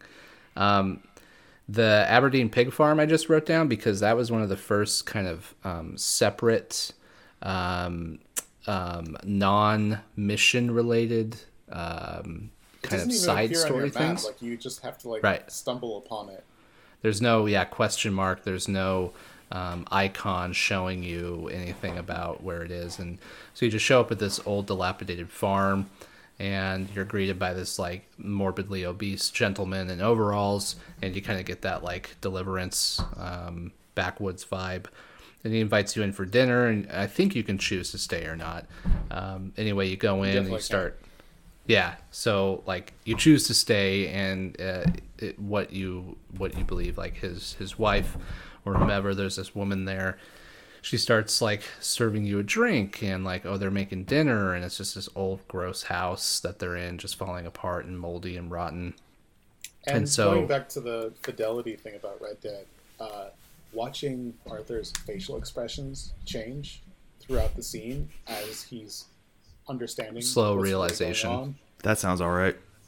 Yeah, so you like have a drink, and then of course, as you might expect, like he starts to get woozy, and he's like, "Well, what's happening?" And then it basically the succession of events is it becomes pretty clear that they are incestual brother and sister, and and Arthur, like his realization when he realizes they're brother and sister, like Tyler said, his facial expression is just like, "What the fuck?" His, Like, his what am I eyes are doing? like darting back between the two of them, like looking at him, looking at her, looking at him, looking at her, and you're like, "Oh God!" And so then you pass out, and then they basically dump your body in a ditch outside, which I believe is where their mother's body was too, right? Like in the same grave site. So anyway, you get up, and then you go back Jesus. in there to kill them and get your stuff back. It was just like one of the first. It's not like, I think you stepped away, Nick, but it's not a question mark. It's not a quest icon on the map. You just show up there, and this whole thing happens. Oh, okay. So it's kind of one of those buried narrative things that was just really a cool and weird, Interesting. sucked up and funny moment. Sounds like that X-Files episode that I hate so much. Yeah. That's a Under great the X Files bed. episode. I mean, it's really good, but God, oh, So disturbing. hard to watch. All right. Yeah. I feel like we got some great nominees here. Is there anything that hasn't been mentioned that needs to be mentioned? I can explain the Yakuza ones quickly too, as always. All right. The driving impetus of the first part of the game is finding out who the father of your adopted or Kiryu's adopted daughter's little baby is, because she gets smacked by a car, and so of course she's in a coma. Go figure. But It's a soap the- opera. Anime. no, J drama. But it's not necessarily who the father is the reveal is interesting, but the scene and how they do it, and also the father, his friends going immediately like, you and also like one of them literally saying, "You didn't use a fucking condom," is and then eventually Kiryu like throwing him through a door is Natural. yeah. This is one of Kiryu's conclusion. 4 verbs. That seems kind of tame for Kiryu. Like just a door. That's all. It's also like the most father like that is what Kiryu as protective dad with boyfriend would do, is you're gonna get thrown through the door at least once. But it's a fun reveal. I think it's Okay. fun and interesting in how it does it. If of course you can tell right away because this person has A, plot armor, and B, is a very high end, like, this is a famous voice actor. I wonder why he's playing a third rank goon. Oh, that's why. And the other one, By the way, Yeah. I'm so glad you mentioned Onomichi because I fucking laughed so hard at this part of the game. okay, I was worried about spoiling you on this, but we can talk about this. So the main overarching impetus of the game is you're trying to then get things unwound and get yourself untangled from a bad situation, and it revolves this big secret in this small town. And it turns out they have been keeping in a hidden like underground lair dry dock a perfect like working World War II era warship that was supposed to be not decommissioned but is still in there. And the greatest thing is that this is like the existence of this warship as this political symbol is so heavy that it's apparently given this gangster in Hiroshima the political leverage to keep the money taps going for 40 years. Like, this guy in Hiroshima has had this thing down there. Like, they were talking about, like, why has this Yakuza group never tried to expand? Oh, this is why, because they have all the political capital they need to keep themselves going just by having this secret military piece of hardware in there. it doesn't resonate as much to people who don't understand, but like the loss of face to having this piece of World War II history there, it would resonate with Japanese players, I think. And also the fact that, oh, of course, this is how this guy's got it, is he's got this one chip and it's hanging over all of these guys in Tokyo's heads. Like, yeah, of course, that plays a bit more. But a lot of the American and Western players of the game are like, that's it? That's fucking it? It was just, yeah, it was hilarious to me because it felt like so Japanese, like Yakuza drama thing. But yeah, the nuance, like you're saying, I only picked up on that barely. But Well, that's cool. No one has mentioned, and I'm going to try not to spoil God of War for myself selfishly, but is the Blades of Chaos the top 3 moment here?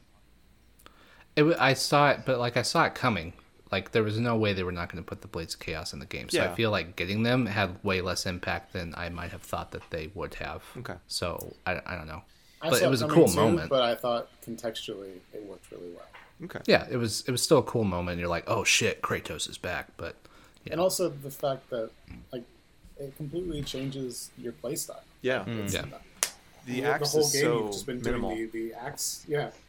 And Like- now suddenly you get to like really go ham with the OG equipment. Do they come into But there's- play at the very end of the game, or no story details? But You don't have to use them, and the thing is, they're under leveled once you get them because you've been raising the level of the axe the whole Oh, time. I So see. you actually have to put resources into raising the Blades of Chaos more. So you might Gotcha. even just choose not to use them. And also So that part's there- cool, there kinda was cool. specific enemy types that required you to use them because Yeah. elemental weaknesses. so Is it's it not like reductive to say that the entire plot of the God of War series is daddy issues the game? Oh, No. Okay. sounds about right. Okay. but I think you could say that about a lot of games. Oh, for sure. I mean, Spider-Man. Anyway, what's the what are our top 3 moments here? I think you made a great Can case I for. just rush Uh-oh. through Odyssey Real fast. quickly? Yeah, we're But really I don't. behind. Don't spend any. Don't spoil any of the ending, just in case I get the bad ending. Because I don't like unless it is that How do amazing. I talk about the ending without spoiling the ending? Aaron, you can unplug. I'll listen for you. Okay. Bye. Testicles. It's a joke. He's supposed to be like this like Herculean like Olympian, and you're supposed to get him to the Olympics so he can win. But he's a drunk lech, and when you avoid his advances, he falls into the waters and is eaten by sharks. So you have to fight in his place. Oh, It's funny. Yeah. His name's Testicles. that's pretty good. Meeting Cassandra, I didn't nominate that. It's a nice introduction to her character. It's all right. She's kind of like no nonsense lady. The bad ending. So the good ending of this fucking video game is you redeeming your brother who's been murdering his way across Greece with the cult of Cosmos, who's like the proto-Templars. Ew. And he's been like this cartoonish bad guy for the entire game. And so for them to think like, oh, you can somehow bring him around to the side of good, it's some Star Wars-y bullshit. And a game is called fucking Odyssey. It takes place in Greece, like it's supposed to be a Greek tragedy. So the bad ending is like, oops, you failed to redeem him. And the thing is, like, because Cassandra is like so hell-bent on reuniting her family, it's like, oh, like I can finally have the chance to have this like perfect, quote-unquote, like nuclear family that I've always meant to have. And it's that trust that puts her in this moment of weakness where she actually thinks like, oh, I can do it. I can bring him over. And then he fucking stabs your mom. He's like, fuck you. I am who I am. I make my choices. The cult didn't make them for me. So he kills your mom, forcing you to kill him. So then you're stuck there with your dead mom, your dead brother, and you return home to your stepfather, who's a shitty Spartan general that threw you like literally off a cliff, Yeah. who you can choose to spare or not, and I chose to spare him. And also your stepbrother, who was adopted by your father after you were thrown off the cliff, who resents you because you accomplished the things that he could not. So you're just sitting there at like the world's most awkward, quote-unquote, family dinner with these two people, neither of whom like you very much, and you're just like, so this is what family is. Like, That's great. If that had been the canonical ending, that would have been perfect. and it should have been the canonical ending. Wow. Damn. So That's perfect. yeah, I thought that fits the tone of the story they were trying to tell. This Yeah. is a Greek tragedy. This is like, I wanted everything to turn out great, like you were setting me up for this like a happy ending, and then it's like, oops, no, life sucks. Yep. That's Greek tragedy. Yep. Yeah. I don't know how to weigh the fact that it's not the intended ending, though. Or is it intended as an ending? Like, is it meant to be like, oh, go back and do it right? Or No, because from what I understand, the steps to get that good ending are so obnoxious that you have to follow a wiki to get it. Okay. Like, I can't imagine just stumbling into the good ending. Okay. I think I would consider it then for top 3. That sounds actually quite interesting. Yeah, that's great. As someone who brought a lot of Greek tragedies in high school and college, that's like... I'm so glad that is the ending that I got. Because when I saw what the good ending was, I was like, that's fucked. Because it's just her sitting down for like this happy family dinner. Mom's alive, brother's alive, dad and stepbrother at the table. Everyone's like, oh, I'm so glad we're reunited. But like, he's a fucking asshole. He killed people. Like, he's not a good Cassandra, person. I assume, has killed thousands of people. Yeah. Like, as every video game protagonist does. Okay. Except for Undertale. I'm going to make some notes here. I would say that Texting MJ and the bad ending of AC Odyssey sound like the 2 others here. What else you got? I would almost put forth that finally untangling Into the Breach, possibly. I mean, that's my favorite moment. That's a really good moment. It doesn't seem like, honestly, the fucking sweary game sounds way wilder to me, but I would put Into the Breach as a runner-up, definitely, and it's definitely one of my top ones for the year. Yeah. I mean, I interpret moment as kind of like the merging of story and gameplay, and like it's great having that feeling in Into the Breach, but I don't feel like it's a top moment for me. I think that is the story, though. Is like you're facing insurmountable odds, and like when you finally crack it and you realize, oh wait, we're actually going to win this one. It's a really that is the arc of the game happening right there. But that feeling for me isn't any different than any other hard as nails game that I finally succeed in. That feeling of relief. It's like, oh, I finally did it. Even with the whole multiple timelines thing, the notion of like, you send people back to other timelines to try and save those as well, and like you win some, you lose some. Like I feel like that's it's got that Edge of Tomorrow thing going for it that I think is really well done and sets it apart for me. We also aren't talking about spending every last penny motherfucking Jeff Bezos has. Oh god, that was cathartic as fuck. Like, I love that whole game, that whole experience, but I don't feel like it distilled down to a moment other than the first moment of just like, yeah, I'm going to spend $50 billion to fix Puerto Rico or something. Yeah. Like the first moment was the best. It's a good joke. I mean, it also contextualizes just how much fucking money this one man has and how deplorable that whole concept is. But even though, as the developer notes at the end, like the numbers are completely false and they're just like made up on the spot, I'm sure they're within the within the realm of like pretty close to reality. He could do a lot of those things, plus or minus a decimal point, right? Yeah. All right. Where millions are rounding errors. I felt like a genius whenever I got 3 Fates correct in Oberdin, and felt like an idiot the rest of the time. Yeah, the first time was pretty cool. Yeah. But yeah. Okay. Yeah, I don't know. I think the Missing Finale is up there for me. I don't know if it's number 1. I get what Tyler's saying about Into the Breach. I'm not sure that needs to be in the top 3.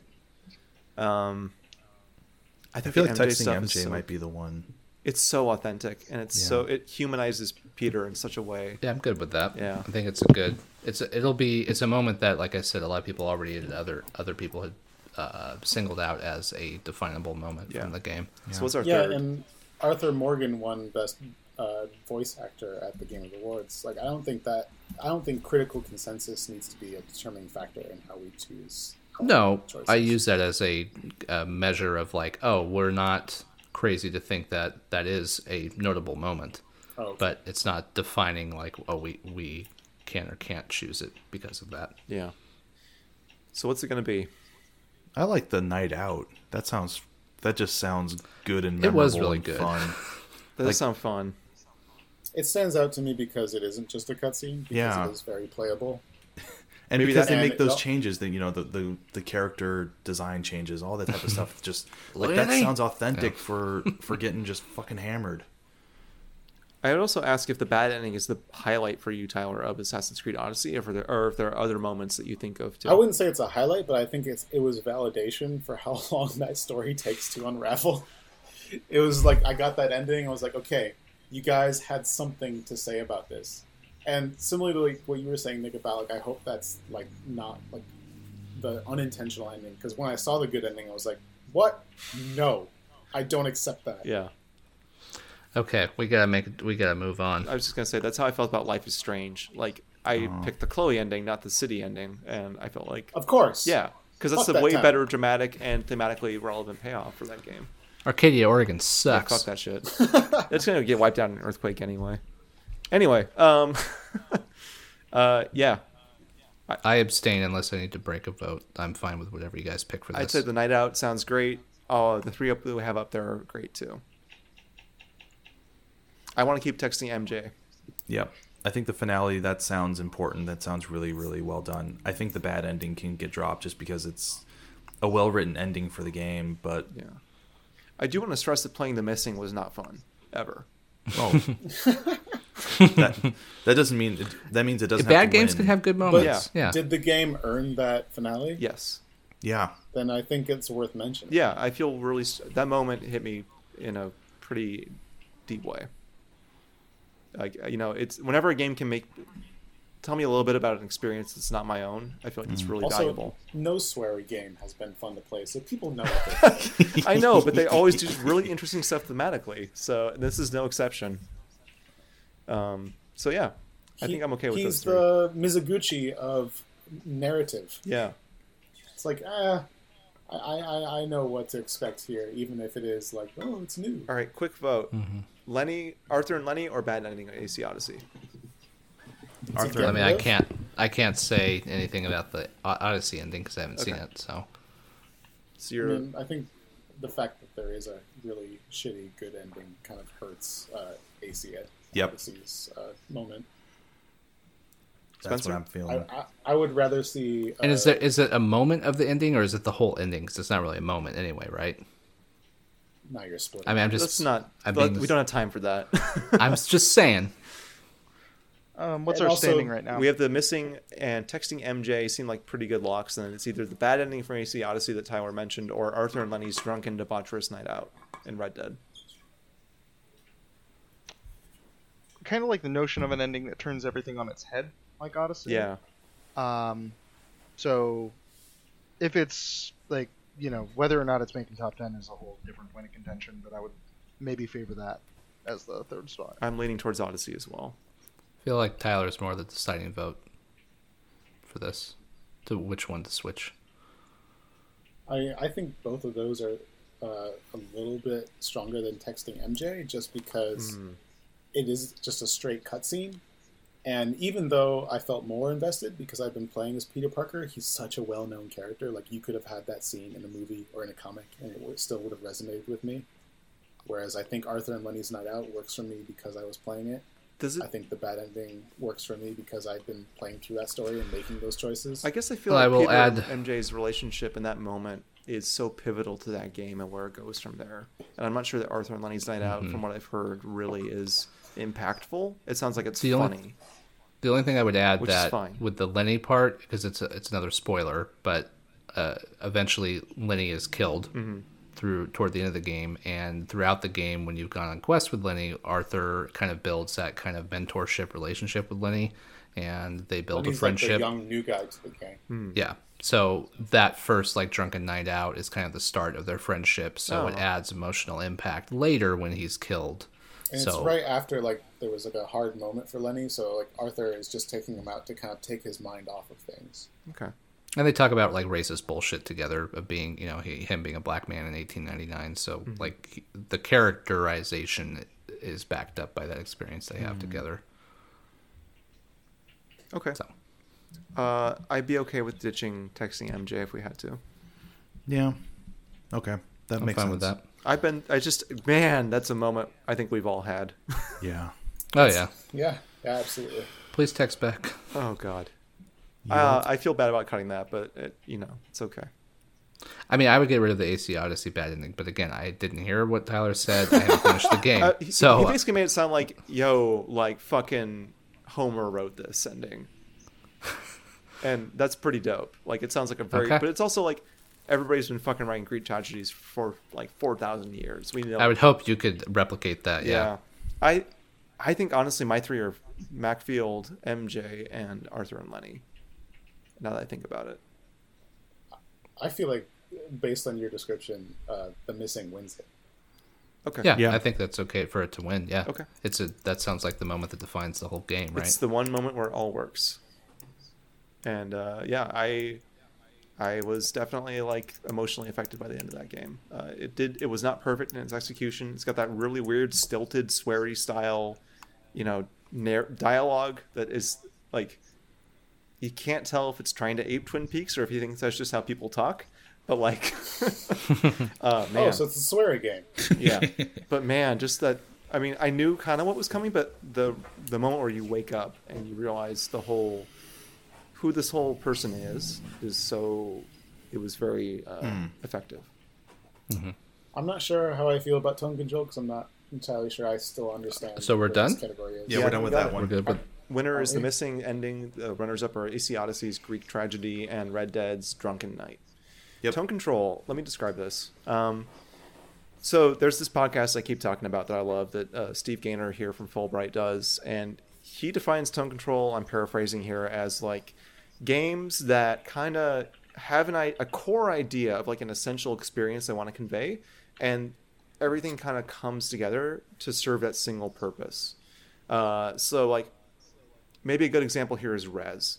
Rez is a game about shooting stuff in rhythm to experience this sort of like facsimile of synesthesia, where like your senses come together, and everything in that game serves to kind of get you in the groove, feel the beats, and the visuals and audio come together to kind of get you feeling like you're part of this thing, right?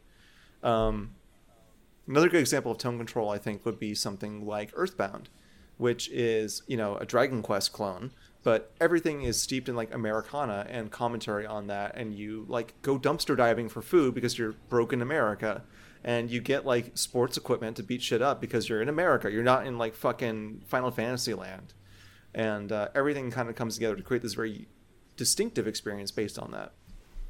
For what it's worth, our winner last year was Pyre, and so that sets the tone pretty well. Yeah. Everything built to that. Why is Tetris Effect not on this list? That's an oversight. That's an excellent question. It's on there now. Our nominees are Oberdin, Celeste, Hollow Knight, Labo, Spider-Man, Deltarune, The Messenger, Motorsport Manager 3 Mobile, Florence, and Tetris Effect. I just wanted to mention Does Motorsport. Red Dead belong on this list? I thought about that, and I just don't know if I can make a strong enough case compared to the others. Tone, yes. So. Control? Yeah. I'm willing to cut this immediately just to mention it, but Motorsport Manager 3 is a handheld game where you control a racing team, but every moment in the game, every little piece of text, even some of the just flavor text stuff is incredibly well patterned for people that are following motorsports right now. There's a joke about you improve a setup of a car and it's adding illegal parts or adding improving oil burning, and the oil burning is a reference directly to the 2018 Formula One season. So it does really, really well with how you're building it up, and if you are at all interested in cars or a fan of racing, it all comes together rather well. Based off of Nick's description, would Labo be the winner? It's in my top three, Smash probably. Brothers? I think Oberdin might be the winner. That's kind of my That or Celeste. thought. Yeah, tell me about Celeste real quick. What do you think? How is Celeste? Yeah, so how does- Celeste is a game about overcoming what you think you can't do and what you tell yourself you can't do.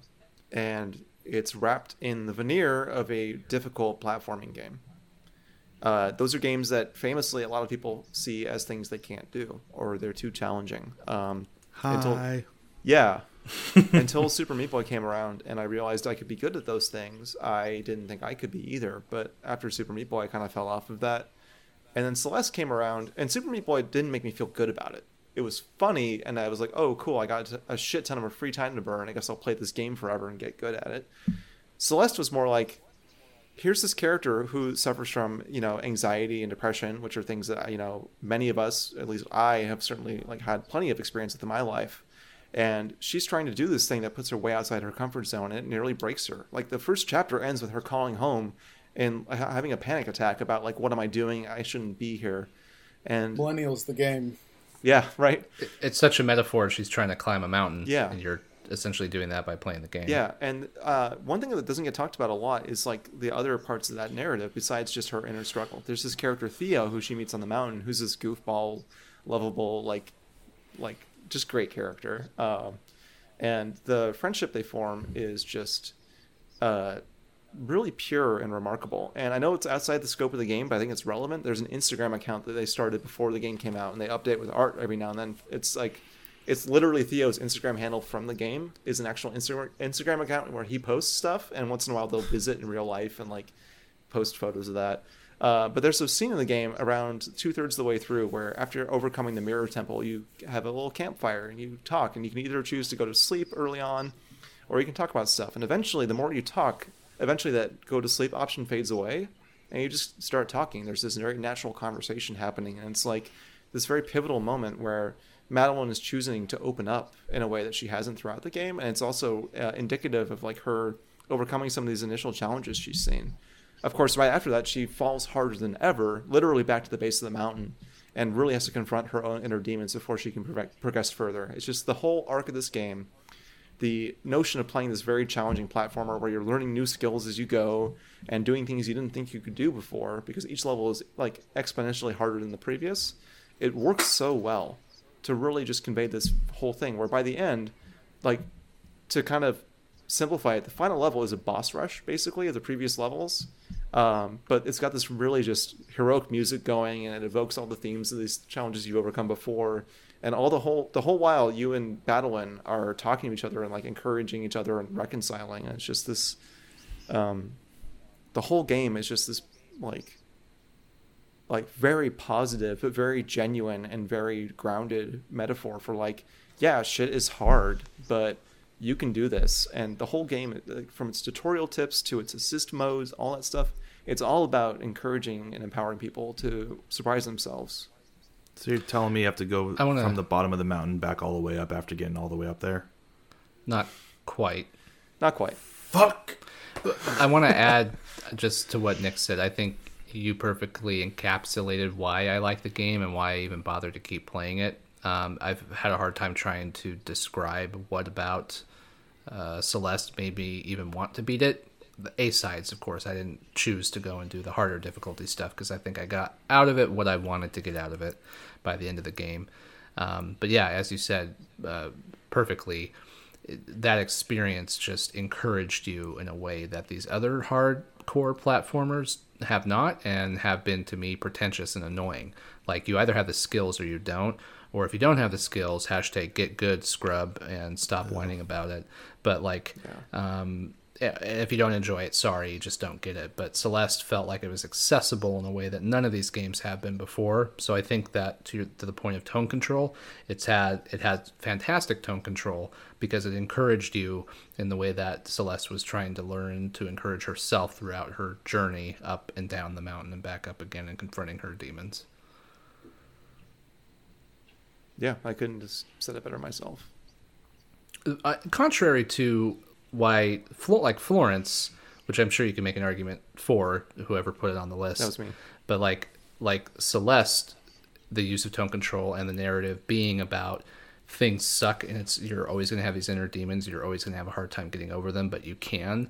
I think that's why that narrative and that ending stuck with me more than Florence, which Nick and I were talking before we started podcasting, that Florence feels like it is the best possible outcome of confronting sadness and life's troubles, and of course it ends in a really positive way, which I respect less than Celeste. It's not saying by the end of it Madeline is now, she has this like really cool business where she's selling art, and she's like super awesome all the time. She's made friends, and she's confronted herself, but she still has a lot of work to do. Yeah. I felt that was way more relatable than just like everything's perfect at the end. Yeah, and it's not like she banishes Madeline or anything. It's that they learn to live together, and Yeah. it's, I think, a much more genuine story. Deltarune has great tone control, but I'll fight that battle another day. It's a wonderful, wonderful thing. When the full game comes out, you can try to get it to sweep all the categories. I think Spider-Man is notable because that fucking end to end feels like a great Marvel movie. Yep. Every ounce of it, from the collectibles to the UI to how you swing through the world to J. Jonah Jameson basically being Bill O'Reilly with a podcast instead of Alex Jones. No. It is Bill O'Reilly. For sure, Bill O'Reilly. He doesn't scream. Okay, I thought I got more of the conspiratorial aspect. I mean, there's a but bit of yeah. that too, but that's Bill O'Reilly too. It's a little bit of it, but it's He- completely being Bill a O'Reilly. piece of shit. Yeah. Yeah. It's there's drugs in the water to make the frogs gay moments. Lizard people. Not yeah. quite. Well, though I guess in Spider-Man world, lizard people do actually exist. That's true. so- Fair point. I mean, Jonah keeps talking about, yes, I did help create the Scorpion, but it seemed like the right thing to do at the time. yeah, In that's any a case, Jonah Jameson is more of a "fuck it, we're doing it live" than Yeah. screaming and going Super Saiyan, fighting Oh, in the yeah. streets. Alex Jones. Maybe style. something to add to that, like you were saying, Doug, is the photo mode. Oh, yeah. And the use of the covers, like how it includes for photo frame filters, the comic book covers of like Amazing Spider-Man Classic. Like, talk about a way to make it feel like you're in the comics by letting you kind of create your own comic book covers. That's cool. That just feeds into the tone control aspect. Oh, of you're absolutely. playing a comic book. There And will it's be a also- best It's photo gonna mode come coming up up. during a later category. Yeah. Yeah, it's absolutely awesome that we've talked about photo modes. We had the category last year. We have it again this year, and then you have a character who's classically a photographer, and they can merge that right into the gameplay, and it works so well, and it's so cool. Yeah. I think this is Celeste and Spider-Man for sure. Yep. Mm-hmm. And then what else do we like? Obra Dinn is incredibly strong on this because it is. I guess it doesn't have a map full of checkpoints. It isn't a Ubisoft game. It isn't the same as Spider-Man. It isn't the same as Red Dead. It's not that sort of a game. So there's a little bit less that you control in that regard. But it looks incredibly controlled in terms of what you do see and what you do experience. We also haven't talked about the voice acting and the music and the way that those interweave and the little musical stings that happen when tutorials pop up or when you ship off your manifest, and then like when you get it back with all the assessed amounts of money that your company has to pay out based on everybody's fate. That thing end to end is literally just an insurance adjuster's investigation, and it embraces that with glee. I think Obra Dinn is a killer example of tone control. Yeah. The only thing I would say is just that I don't think it does it as well as the creator's previous game. Really? I think if you're talking master strokes of tone control, like that game nails it. I think Jesus, yeah. Papers, Please felt pretty cartoony to me, though, in a way that diminished from the... Maybe it wouldn't have been possible to play that game without like hating myself if it wasn't a little cartoony, but I don't know. It was very effective, though, I have to say. And to be honest, since we are living through 2018, sometimes the weird, like completely crazy, autocratic stuff that happens feels a little bit cartoony. Yeah. True. And not just talking about the U.S., but you look around the world and see what happens, and sometimes some of those things are completely cartoonish and evil, except you're at the point where it sounds rational to have said it or heard it, or it sounds likely that it could be possible to happen. If you're So do talking we- that degree of slight mismatching, like Obra Dinn's aesthetic, like you were saying, the old Mac kind of like dot point style, like I think that doesn't necessarily fit like the 18th century ship insurance investigation theme. Like Or does it? Like, is there an argument you could make, Nick, Yeah, for that? I think there is. It's not meant to look like you're actually there. It's meant to be like you found this weird-ass game from the 1980s that just happens to be in 3D. And the way you play it, this game is very much like a classic-style, weirdo, overly detailed, like investigation adventure game where like you're literally just taking notes on stuff and then you submit like this paperwork spreadsheet basically at the end. And that to me is as Macintosh as it gets.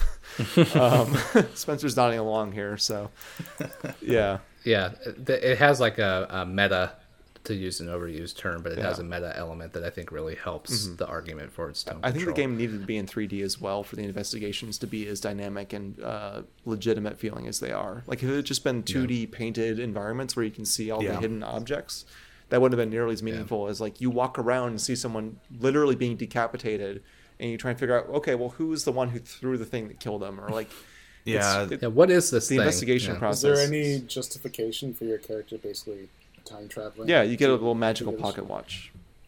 Which is all the you have a MacGuffin. Yeah, That's it's a all you MacGuffin. need. Okay, fine. I mean, what do you want me to do? Are we saying Oberdin, Celeste, and Spider-Man? I'll take that. Or are there others that were I mean, Tetris in Effect the, is in cool. the but interest of moving along? I think guess, Celeste, right? Oberdin, and Spider-Man for me. I mean, Tetris Effect sounds amazing, but also Mizuguchi's done this before. Yeah. It's not meaningfully different, except VR is great for Mizuguchi as it turns out. But, Which yeah. is not to say it's bad, but we not notable approve in that way. notability and we approve novelty as well. Like it has to do something new. I mean, if you like Tetris or Mizuguchi, play that game immediately. It's amazing. Oh yeah, but- I want to buy it once I get a bit more, once I get a bit more time and once I get something. But also, I'm pretty sure I could come to that game 3 years from now. It's going to be the same sort of experience. It's not Totally. going to be reduced or removed Like at all. Rez Yep. playing it for the first time years later. Yeah. Yeah, I think Celeste. I would wins say, this. yeah, Celeste. Is I there would agree. anything about Hollow Knight that would put it into that top 3? It's a good contender. I'm not willing to make the argument, so I'm not sure. I mean, it's so quiet and weird and dark and grim, but also funny, but also gross. Like just really gross. I guess it uses the like bug aesthetic Yeah. really well as far as tone. All these weird skittering creatures and all these like every sound effect is so well done in that game. It's so crawly. I don't know. Ugh. It's really, really something neat. Unpleasant at times, but really neat. Great But voice Intentionally acting. unpleasant. No one says any actual words, but the voice acting is solid. Mm-hmm. Zote think droning on in town is great. Yeah, Yeah. I think the fact that we said, okay, we got 3, and then, oh wait, we do have Hollow Knight, we do have a couple others. I think that says everything. Yeah. Yep. I think it's Spider-Man, Oberdin, Celeste. I think I would vote for Celeste to win it. Yeah, I would vote for that or Oberdin. Those would be my top two. So either or. I think Fine. Celeste has probably got it based off of what you've said and what I'm only on chapter 2. I can't lie. It's hard, and I dropped the Wii or Switch, sorry, for a while, so. Oberdin's the only one I disagree with, but I don't think I'm getting it off the trio. Well, what would you put in there instead then? Don't ask him. No, I think Hollow Knight fits better. I thought the vibe, like the insect theme, fits pretty well. I didn't like the fact that you have to like seek out the map guy to actually get the map and fill it in. But like entering an environment and like hearing him and like, oh, he's around here somewhere, and I would like start Where did my friend looking go? around for him. I like that a lot, actually. I would swap Oberdin for Hollow Knight. Really? I think Oberdin wins for art direction for sure. Yeah, and we gave it for art direction for sure. Actually, I don't know. It's tough because like Spider-Man's this very different style of tone control that it also completely nails. That's different from the other games we're talking about. I think from a AAA standpoint, like Spider-Man hits that like high budget, really playable, but it really puts you in the mindset of playing that Spider-Man experience in a way that nothing's done since Yeah, if it was Spider-Man poorly 2 on the PS2.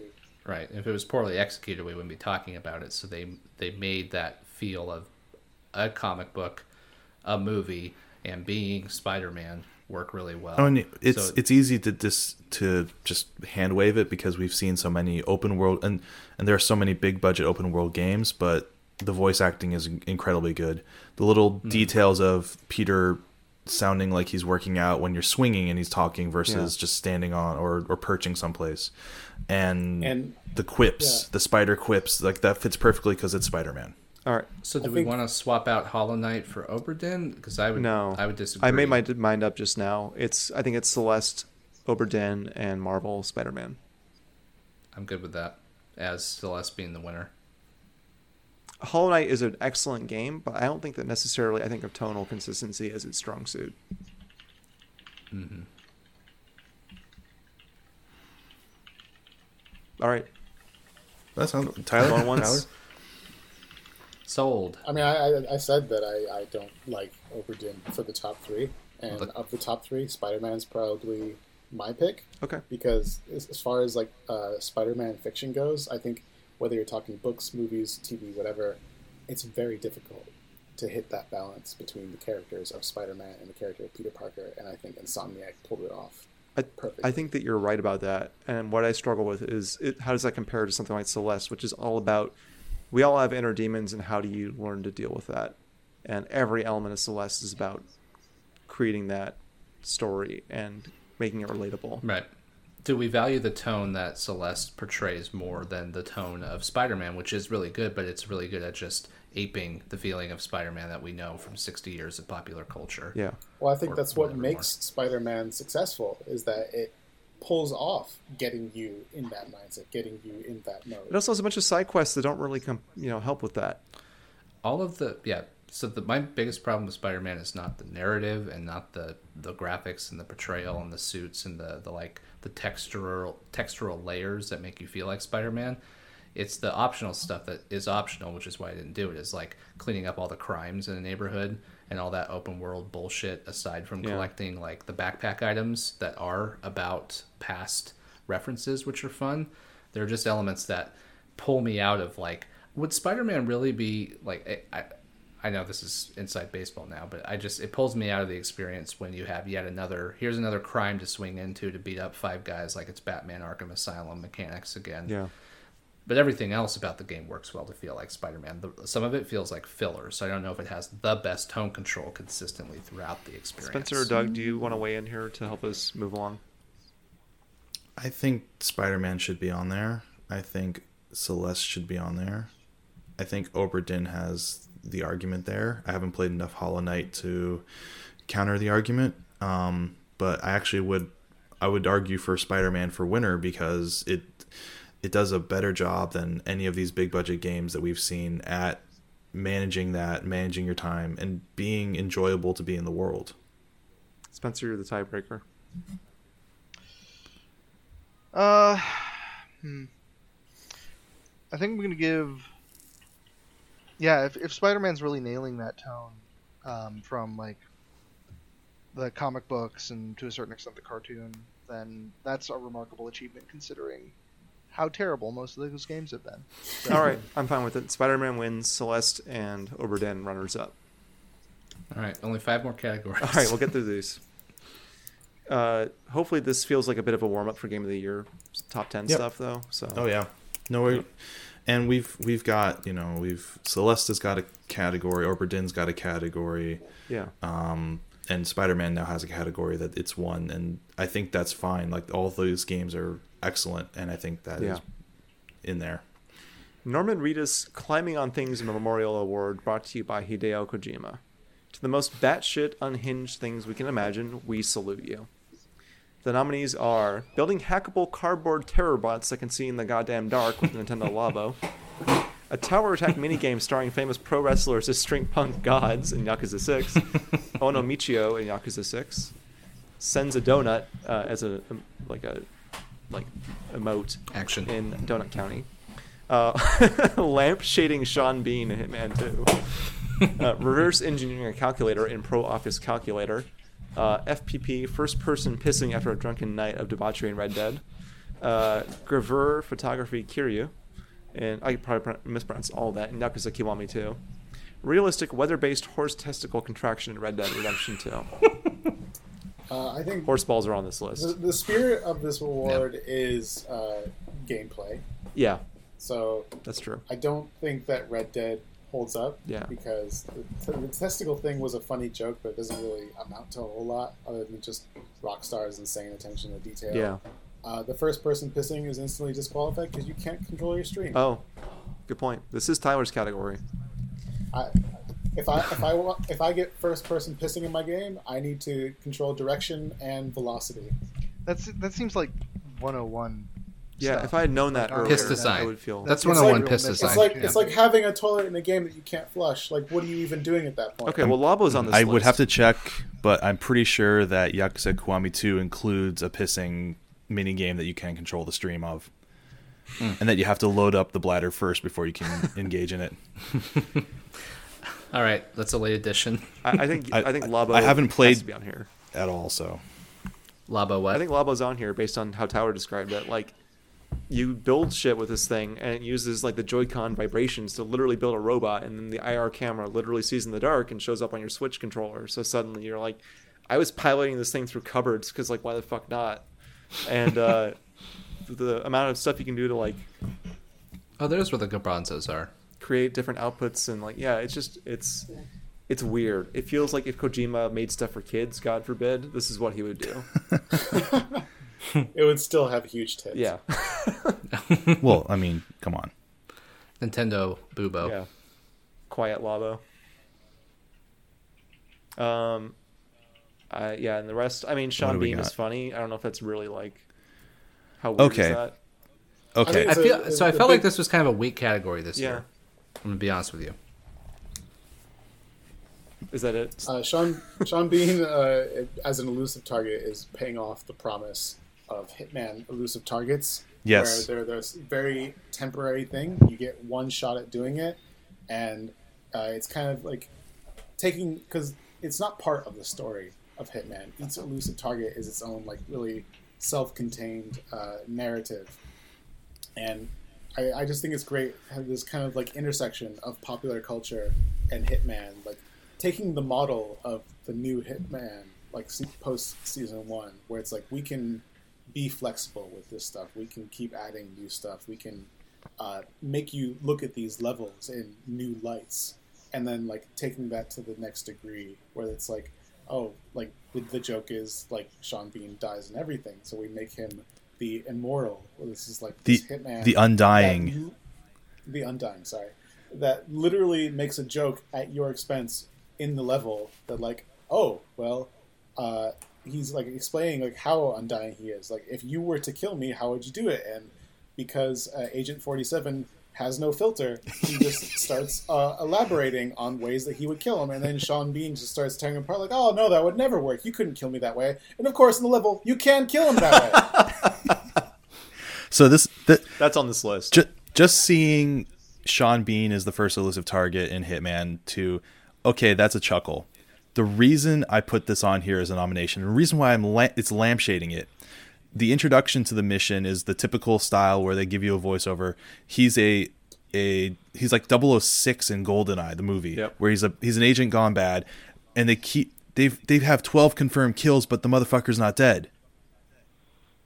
Huh. So And it's very hinted that he is going to reappear as a future elusive target, Awesome. implying that you were not successful in killing him. here's what happens in the game. They said it at the Miami race, where there's also a technology conference happening, which has quite a few weapons technology sections of it as well. And he's got meetings. So he goes into this meeting room and he's talking about a subject or something.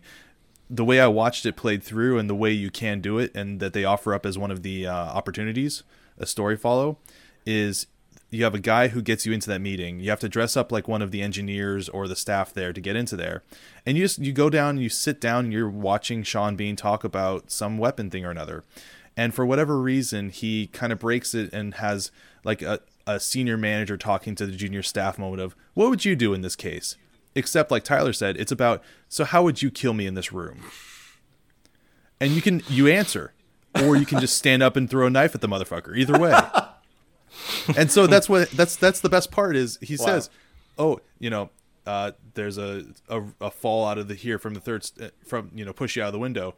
Sean Bean goes, it's only the third story. I'm not going to be a guaranteed kill. Okay, what So, kitchen knife over yeah, there. You going to get that past all these people?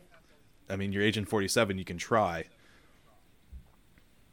It's the Hideo Kojima spirit of the ridiculousness combined with the practical gameplay. I think that's a lock then. So what Giant Bomb did on a show not long ago is they had two guys do it. Vinny's went cartoonishly bad as you would expect. But I think the other guy playing it was Dan, it was Brad. he drops the explosive rubber duck and walks out of the room and triggers it. To which Gersman said, "I'm gonna go home. I'm gonna go home and duck that motherfucker."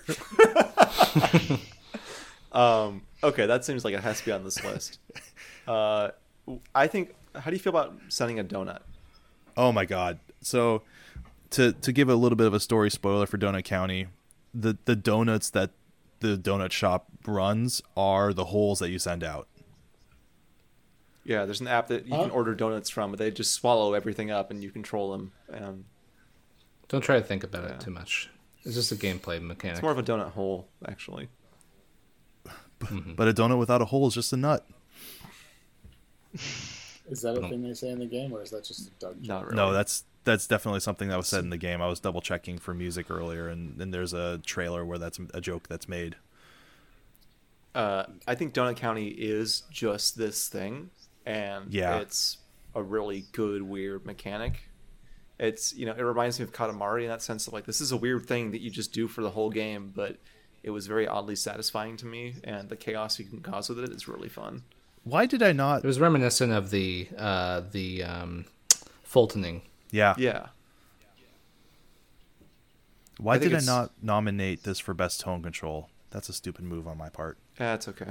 Yeah. I think Sean Bean has to be here. I feel like Donut's probably on there. And then I feel like Labo probably. Because like gameplay wise, that's all gameplay.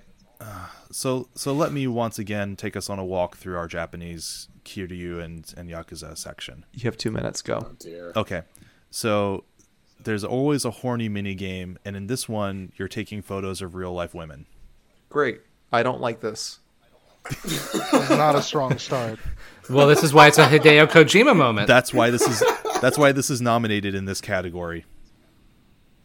We're not here to praise Kojima's baser instincts. We're here to talk about the weird mechanical shit that comes out of that. Yeah, and you get graded on the photography. I haven't played through Kiwami 2, but I know it's there. Moving on. Yeah, this is not. Anyway, Yeah, let's move. Pokemon all the Bra way Snap. on.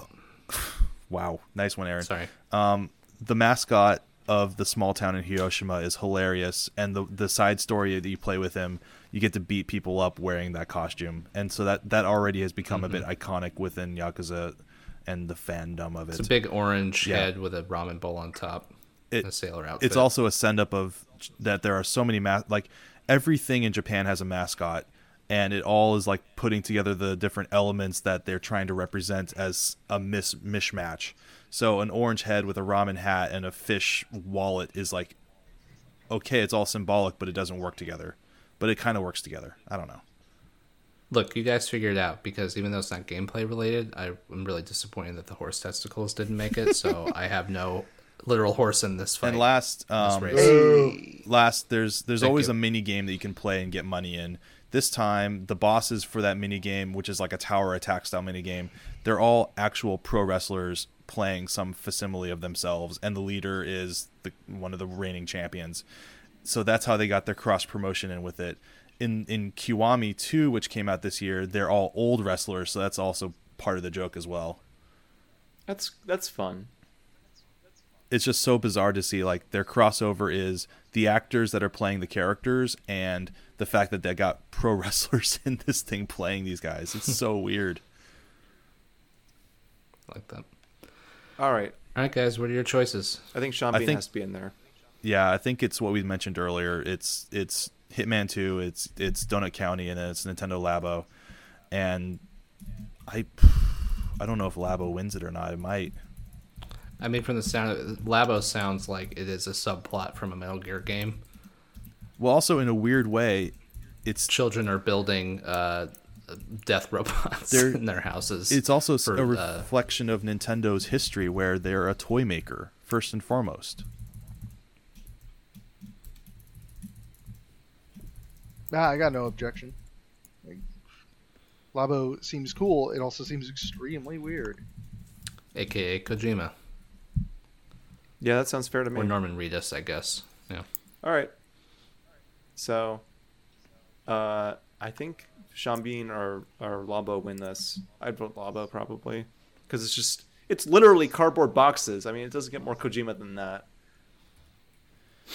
That is his thing. I am enjoying Hitman 2, but I think both the Nintendo connection of how it's part of their history, that it's so weird that they're creating these things. It's still getting a big marketing push. Like I've seen ads for the newer Labo sets, and the fact that Hideo Kojima does enjoy cardboard boxes as well. I think that probably puts it over the top. Okay. Going once. All right. Yeah. Going twice. Give it to Labo. Okay. Do it. Labo. Labo wins. Hitman 2, Sean Bean, and Donut County as runners up. Best continuation. Tyler, take it away. This is us merging a couple categories, which were like most improved and best add-on, or DLC, if you prefer. It's just saying that this is a property or a specific game that already exists, but has been made better through the additional support from its developer and publisher.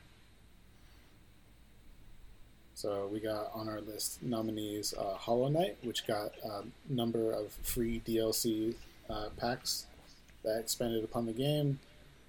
Marvel's Spider-Man, I'm not sure why it's on here. Deltarune, which is kind of sequel-ish to Undertale. It's the next great game in the Undertale franchise. Maybe. The Undertale Pokemon, cinematic universe. The greatest crossover event in Undertale UCU. history. Pokemon Let's Go, NBA Live 19, Gran Turismo Sport, Mario and Rabbids The Donkey Kong Adventure, Prey Moon Crash, and also Typhon Hunters just came out, but we'll be focusing on Moon Crash. Middle Earth Shadow of War, No Man's Sky, Overwatch with its number of new characters, and Diablo 3 on Switch. I mean, Middle Earth Shadow War sucked ass, so I think that's out. I played got like him. 30 hours of that game, didn't finish it, and I just did not enjoy it. But I will say, before we move on to something else, that I respect their decision to remove the market, the transaction loot crate market from the game earlier this year, because that was a big problem toward the late game. You would basically need to have these high-powered rare orcs to guard your fortresses that you capture, and there's this whole siege factor in the last act of the game, and it was kind of impossible to do it without paying for orcs. So that sucked. Rare- But they got rid of it. Rare Orc is my favorite new strain of the year. Great band. I just got an ounce of that down the street. Yo, son, you got that Rare Orc? Are the new Overwatch characters worth putting it in the top 3 for best continued support? I kind of stopped playing Overwatch a while ago, so I don't really know. Yeah. I think putting Blizzard games in this category is unfair. Because they support their games in a way that other publishers would never consider, just from a marketing and money perspective. Overwatch is great. I think Overwatch absolutely should be considered because it's not only like there's new characters, there's new maps. The ongoing support for that game is fucking incredible. And like, other than it's not surprising being a Blizzard game, but it is spectacular. And it's still really fun. It's still an amazing game. And they have shown no signs of stopping. They're still after it. Like they announced a new character this year, and it's like, oh, and we have like 5 more in the pipe. Yeah, that's to be expected. So- though. I mean, it's like you said, it's Blizzard. They just do that. Well, like Blizzard could win, the Overwatch could win the category every year just based off of that. I'm going to yank Diablo 3 out of here. That's true. Just because I know it's not going to hang, but Same deal. It's a port. It's like I would. it's so I do good, want though. to at least express. I don't know how well it's going to go, but I want to give a shout out to No Man's Sky I was actually going to say the same thing. because the amount, like, that game disappointed people on release, and they have been completely committed to keeping up with it and adding new content, and it's honestly remarkable. Based off the big update this year, it even made me reinstall the game to give it another like 10 hours of my time. And while I think overall the game still, I think it's good. now no longer the fault of the game that I don't like it. It's that I think just that experience of a non-guided, non-story based exploration sim is just not something I'm interested in. But I was impressed with the updates that they did to actually make that game more close to the vision that they set out years ago. I think that's in Yeah. the spirit of this category too. Like the fact that I don't like No Man's Sky very much at this point is not the game's fault anymore. It's just that like, Yeah. I've kind of got what I want out of this. But what they've done to transform it and add systems to it is pretty incredible. Yeah. Um, Yeah, I think No Man's Sky deserves some spot on yeah, here. I don't think Spider-Man has a reason to be here. I don't. Yeah, what's Yeah, I didn't Who know put who that- put that there or where it's coming I from. don't know. It wasn't me. I'm wondering about that. Yeah, like I think it's better than Kind of Sunset, same with- but whatever. I don't care. So what about Let's Go? I put the comment that I could see the argument, but I don't know whoever put that on there has an argument to start. That was me. And I think that's that I am the kind of guy who doesn't like all the systems they keep adding to Pokemon games. I want something shorter and more streamlined. And I realize I'm kind of just a fan of the original 151. And this, I was nervous about, the new catching mechanics being ripped out of the phone game and all that, but it actually plays a lot faster now. And the trainer battles are still really fun. And it feels like to me, for me personally, The motion controls make me never want to play it on TV, though. I pretty much exclusively play it in handheld mode. Yeah, I hate the TV Oh, me too. controls, but I separate from that, I agree with what Nick's I started saying. playing it portable after about half an hour on the TV. Yeah. But yeah, I mean, it's also another Pokemon game. There have been probably 30 of those in some format. Whatever. It's not the best one of those I've played either. That's probably Sun and Moon. So It's Yeah. it's hard for me to see Hollow Knight as best continuation since I didn't actually play it until it was complete. yeah, and I thought about this, and like even as someone, I tried to think about what would it be like for these DLC elements to roll out, and the fact that they didn't tell you how to trigger them or what would happen. That's kind of nice, and it's in keeping with the tone and spirit of how Hollow Knight communicates stuff, but it's not really the best parts of the game, and I think that's it's fine. It's cool they did that, but yeah, I think I'd actually, though I haven't finished it, I would say a real heavy hitter is Deltarune, Yeah. just as like the actual definition of a continuation of whatever it is compared to Undertale. Like again, I haven't finished it, but like it's not a sequel, and I think it bears mentioning to say that it is a continuation and it is in keeping with some of the themes from the first game or Undertale. the fact that I still don't know and that's exactly what interesting. Deltarune is to Undertale is a big part of why I'm fascinated by how it's continuing the story. Because all these characters are there, but they don't seem to know you. They don't seem to know each other the same way. You get a lot of this at the very end. You have like an Earthbound. There's that whole like you can walk around before you go home thing. That's in here as well, and you get to talk to a lot of people there, and that's where it all kind of. Is it really chapter 1? Yeah. Was that clear? Yep. Toby Yeah. Fox posted a big thing about here's how long it took me to make this. Here's this arc I have planned. I'm going to hire a team to build the rest of this. So, Yep. kind of like the Undertale demo in that sense, which you put out a few years before Undertale.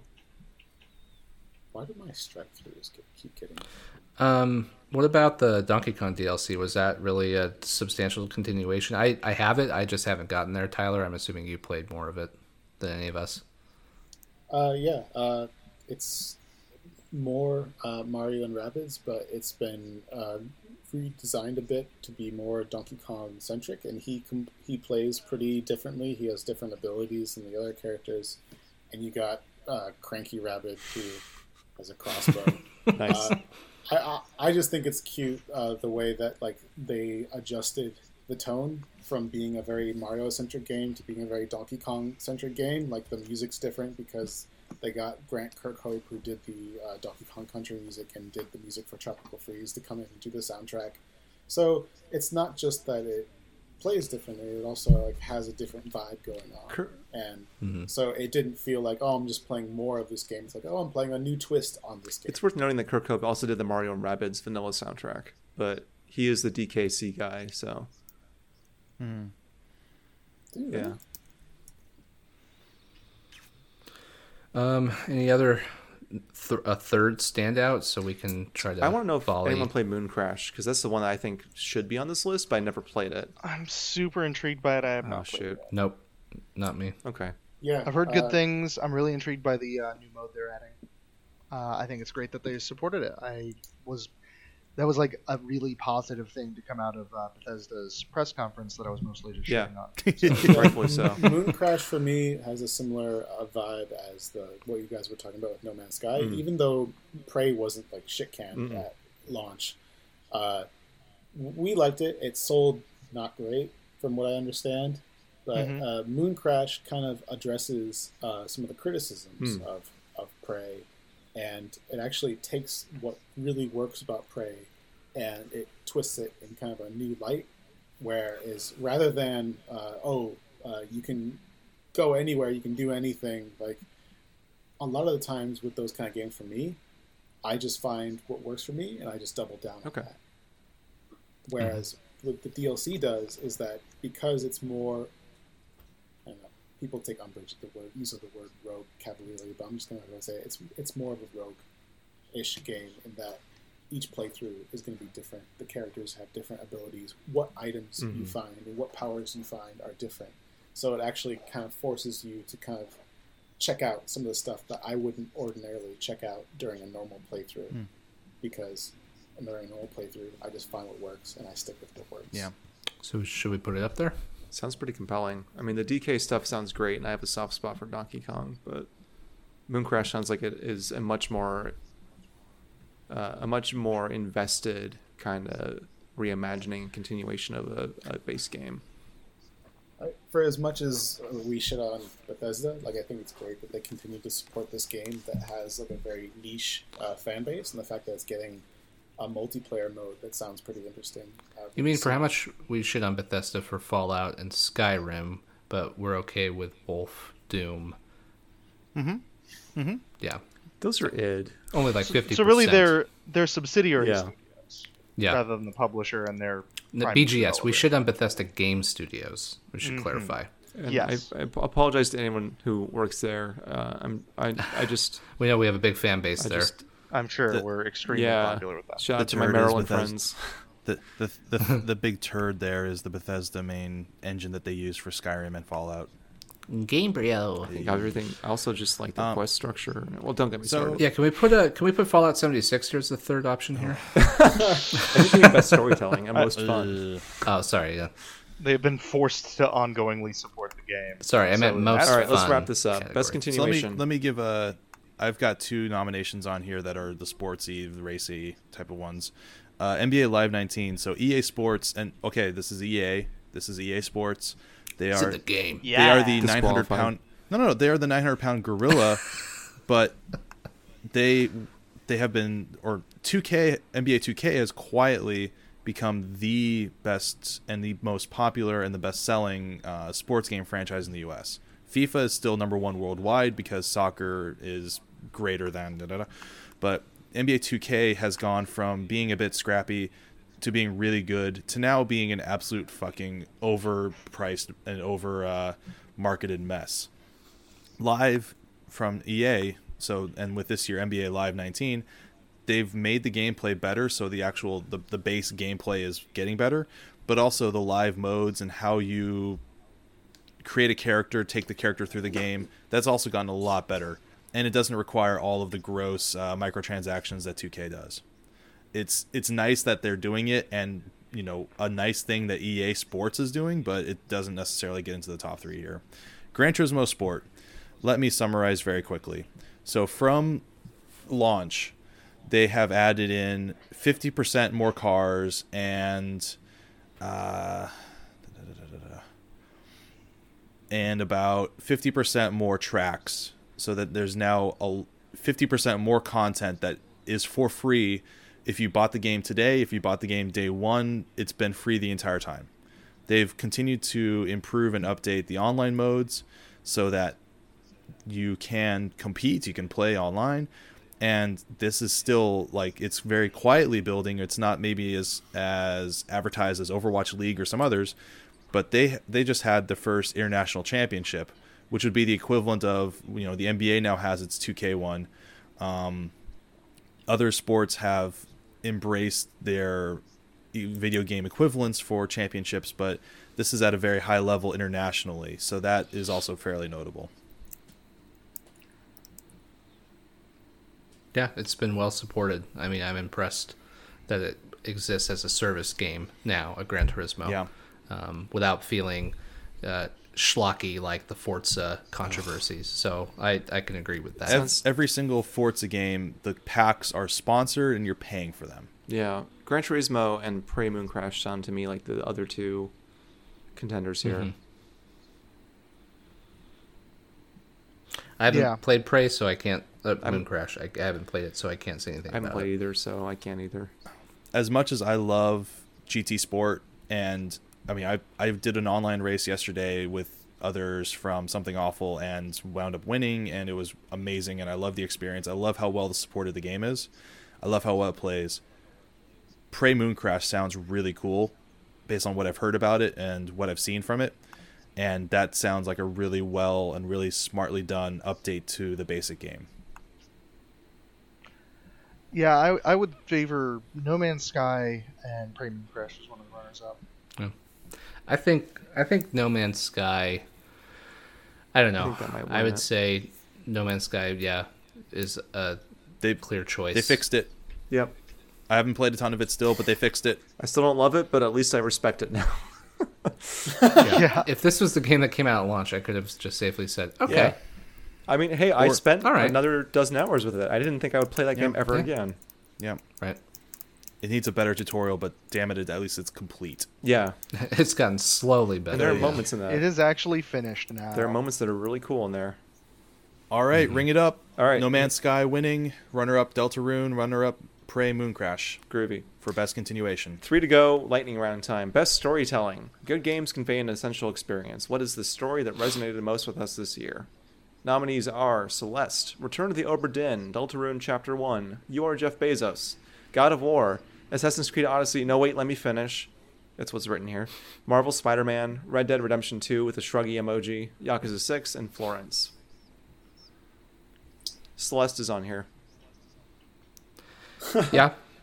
I would say Jeff Bezos deserves You consideration. are Jeff Just- Bezos. Yeah. It's- I think I it's a don't Twine see game? Bezos in the top 10. I see Bezos Yeah. here. yeah. Storytelling in this case is illustration, but I think it's a very good. It was not even illustration, it's just text, and that text tells a hell of a story. So That's what I mean. What I wrote about it is that because I mean it's a Twine game. If you're listening and you haven't played it, it's a pretty short Twine game, and it is literally as it says. You inhabit the body of Jeff Bezos after waking up one morning, and then you're spending his money, his billions. And I wrote when I played through it that rarely or perhaps never has a game made me stop and think, yeah, the rich really could solve so many problems without batting a fucking eye. And even though the story is kind of, you cause and effect, you spend money, something happens, you're being chased for basically like you would think would happen in real life. Jeff Bezos suddenly spent his billions of dollars. You're being chased by police or the government or family members who are like, don't spend our money. And so it's cause and effect. You do something and something happens. But the story itself of just confronting this capitalism, this richness, what you could be doing if you were Jeff Bezos actually, and the money that you could be spending, it's just succinct. It's very short, but it's very effective. Yep. I think Bezos is a strong contender. Especially in the year of our gritty one. Let's hear about some other games real fast here. What else is a really good storytelling example? I think Florence is. I think Florence is. It tells its story The well. one thing that Florence does exceptionally well over anything else is tell a story using this medium. The way that your actions are limited, but then mutated upon in interesting ways. Like when you start to get to know, like when Florence starts to meet like Krish and they start to get along, you form these speech bubbles on your first date to like try and communicate, and like they start as these very intricate tiny puzzle pieces, and eventually they get smaller and smaller and simpler until it's like, oh, I'm communicating more effectively here, and it becomes almost automatic. But then when you have a fight, it suddenly starts to be who can like mash the angry red speech bubble faster, or like you tried to like stitch together a photo eventually of like the two of you together as it's kind of weighing from one side to another of who's winning the argument, but no one ever Yeah. does, because in reality no one does when you fight as a couple. Frankly, for what it's worth, I think Deadass. Florence is my number one pick here. Yeah, I had problems with the ending, but that's just on a personal level. I think as an overall storytelling game, it's one of the best option here, other than I like the story of most of these too. games, actually. I don't think there are some bad picks here. I think just that, I think Florence, the three that are currently estimated, Celeste, you are Jeff Bezos, and Florence, are unique enough to merit. I would Well, even placement. drop Celeste for something else too if it came down to it. Yeah. But look at what else we I'm- have. If I'm looking at best, I'm immediately cutting AC Odyssey. Yeah. My biggest point was just that bad ending. I think both AC Odyssey and Red Dead deserve to be cut, because even though they both have some really great moments hidden in there, there's just huge pacing issues that are both kind of a side effect of the open world design, and also I think some of it's just design choices by the developer. Like, I think that both those games could have been paced better and could have made it easier for those moments to reach the surface. That's fair. Yeah, Red Dead, it is voluminous, and I think the problem, or what we should be looking at here, I think, it's almost like a measure of succinctness. Like, if Yeah. you could tell a really goddamn good story in a very short amount of time, very effectively, like, that is awesome. That bears a lot of... I could not summarize Red Dead Redemption 2 to you, other than having to explain, well, here's Arthur Morgan, and here's how he feels at the beginning of the game, and then this stuff happens, he gets sick, and then, like, it just doesn't feel like a compact story that's easy to portray. But it could have been more compact. Yeah. than Yeah. it is. I think I would probably cut Return to the Obra Dinn. That game is about solving puzzles for me. The story itself wasn't all that impactful, or I don't think it even told the story all that well. Like, the fact that they bury the 8th chapter at the very end, I didn't think was particularly effective. There was no big revelation there for me. And, like, in case it's a spoiler, the sea monster element, like, I guess I wanted more from Me that, too. even though I know it's just kind of absurd. Yeah. It is what it is, but I felt like that was kind of a missed opportunity, too. And maybe I missed some elements there too, where it would have all felt like it came full circle for me, but I didn't really feel like it made very good on that whole premise. Yeah. God of War actually might be worth Yeah. mentioning, but The way that tells that story. it's stronger than the other triple. I feel like God of War might be a top 3 here. I think it does a really great job of doing that, like, weathered dad father son relationship, and like it's almost it has become a trope Yeah. in games to have like old dad young kid in brutally violent environment now. But I think God of War does it a lot better than others. You have actual like real depth and growth in terms of Kratos, which who the fuck would ever see that from God of War? Yeah. And That is shocking. and like an effective depiction of both a child, which is very rare for games, and effective depiction of parenthood in a game. Again, in a fucking God of War Yeah, game. and- Like, what is And going this whole on? like father-child thing in games has often been father-daughter. So to see a boy of roughly 10 to 12 years of age, like at that very crucial moment, represented so accurately, Yeah, and so the richly. Lee and Clementine relationship, the Joel and Ellie Yeah. relationship, but the Kratos and Atreus relationship is equal but different in a good way. It's very rich and genuine and considered, and it's every story beat I've seen so far in the first like third of that game is just so it's well done. not perfect because I think some of the turns do happen a little bit faster than I would have liked, but as someone who works with young people and kids, like I thought that their portrayal and the evolution of Atreus makes a lot of sense in the context of that story, and Yeah. I was happy with how they handled it. I would cut Celeste just because I think that I love the game overall, but its story, I think like we talked about with tone control, it has a better fit Yeah. there for its themes and how it handles those themes, but its story is not exactly I remarkable. agree with that. I think it's God of War. You are Jeff Bezos and Florence, and I think Florence or Jeff Bezos wins this. I'd vote Florence. And just to note, not anybody's asking for it. Spider-Man, I think, is not a good pick for a runner-up or a winner, just because it's like the best Spider-Man, better than the movies, perhaps, but I feel like it's still a Spider-Man story that, if you've read the comics in all their forms over years, you've picked up on the majority of those elements elsewhere. So, like, it's not my favorite Spider-Man story, which I feel like matters more than just being a good game story. I feel about Arkham Asylum, where it's a very, very good adaptation of what makes Batman Batman, but it's not my favorite Batman story. Right. Yeah.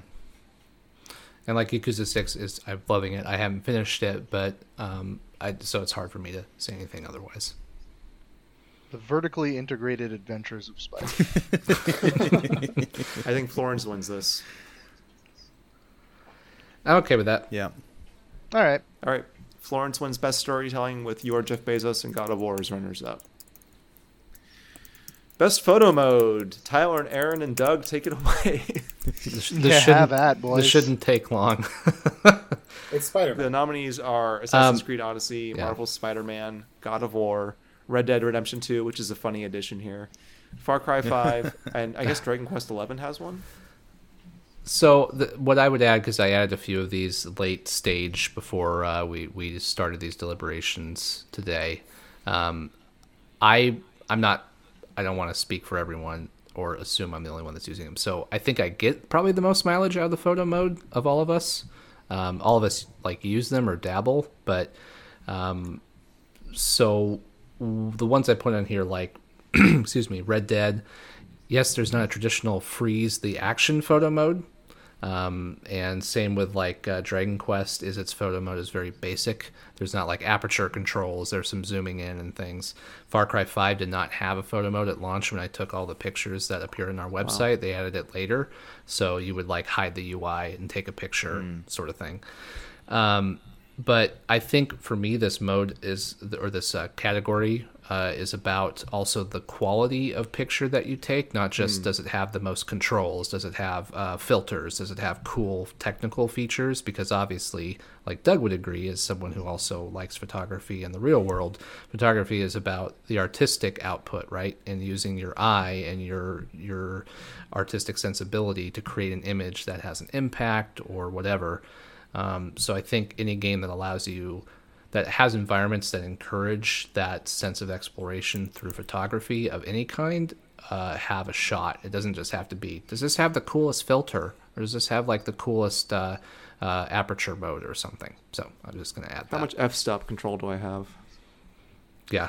What's the ISO on this picture? That's my photography joke. I don't know. What's the shutter speed? So like, I think very strong ones, though, are Odyssey and Spider-Man. And I would be fine with God of War, but I think Red Dead, I have spent a lot of time setting up photos in that game, considering it's very limited mode. It feels like real fucking photography, though, man. So, like, that's why I don't mind it. That fits with Red Dead is all about being a pain in the ass to do basic things. Yeah. Can you imagine like taking with that little box camera from 1899? How annoying that would be. Oof. So it's not unrealistic. I really like that they did that approach. I just remember that there was a moment at one of the camps where I could see a rainbow, and I was like, "Oh fuck, that'd be a great shot." And in the time that I took in the game to try to get that fucking picture, the rainbow disappeared. I was like, "Fuck you, game!" Yep. The one downside about the photography in Red Dead is that the skyboxes do move super fast, and like the time from dawn to sunsets, your golden hour aspect, if you know the terms, like they are so fast in that game, unlike say Odyssey or even Spider-Man, which was like perpetual golden hour. It felt like that entire game you played during sunset. Well, yeah, because in Spider-Man they only moved the time ahead at certain points. Yeah, right.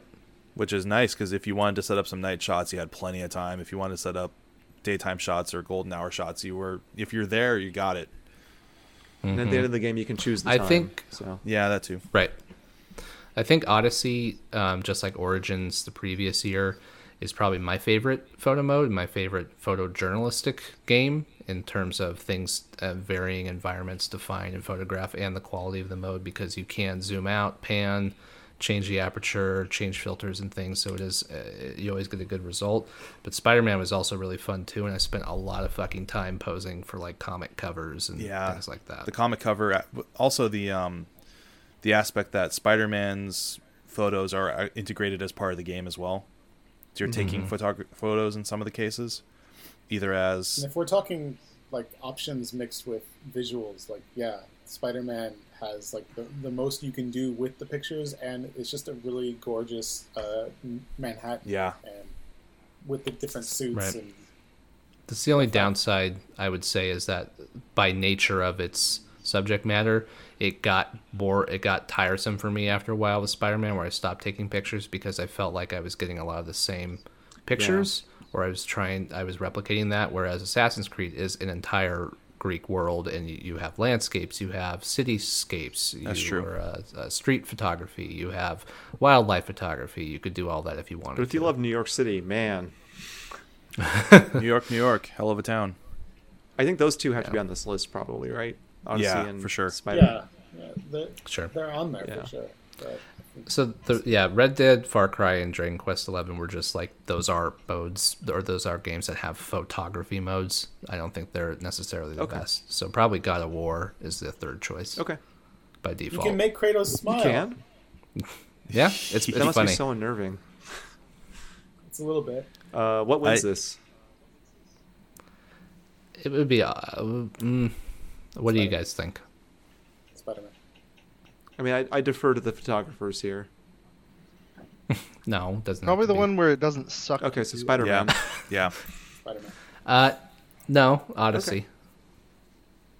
Just in terms of a one-to-one like comparison of photography, there were a lot of moments in Spider-Man where I was trying to get a shot that I probably could have done through Odyssey's photography tool that I couldn't do in Spider-Man. Quite the I'm same. okay with that. But that's just Anybody object? it's just me. Okay. Yes, Let's hear it. Spider-Man. Spider-Man's photo mode was really fun, and it fit Peter's identity to a T.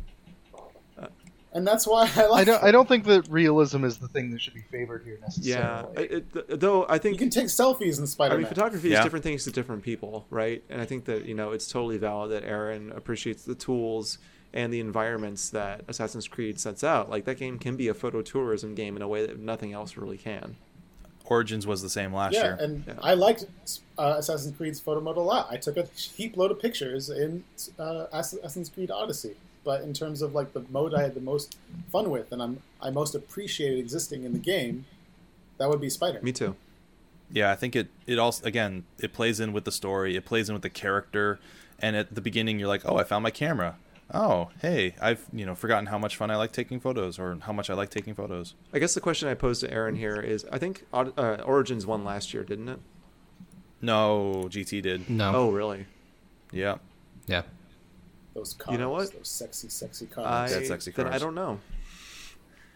This is not my area of expertise. So again, my argument, I'm not the only one making the argument, or I don't have supremacy over the argument. The argument I'm making is that Spider-Man does have a good photo mode, but it petered out for me by the end. I was not taking... Aw. I actually didn't intend the pun, but thank you for pointing that out. I kept taking pictures every time I got a new costume because I enjoyed seeing the different shots. Again, and that's using why- Costumes are fresh Bugle as hell. Cover pictures. Yeah. Yeah, so me not doing it doesn't mean that it is the only argument. I was just saying, comparatively, getting a lot of time out of the photo modes in these games, Odyssey still had staying power for me compared to Spider-Man, which is like, okay, here's another fucking swinging picture, here's another me punching someone picture, here's another suit picture. Am I going to post these to Twitter, or what am I going to do with these? No. I would actually make a post of Assassin's Creed or Odyssey content on our site.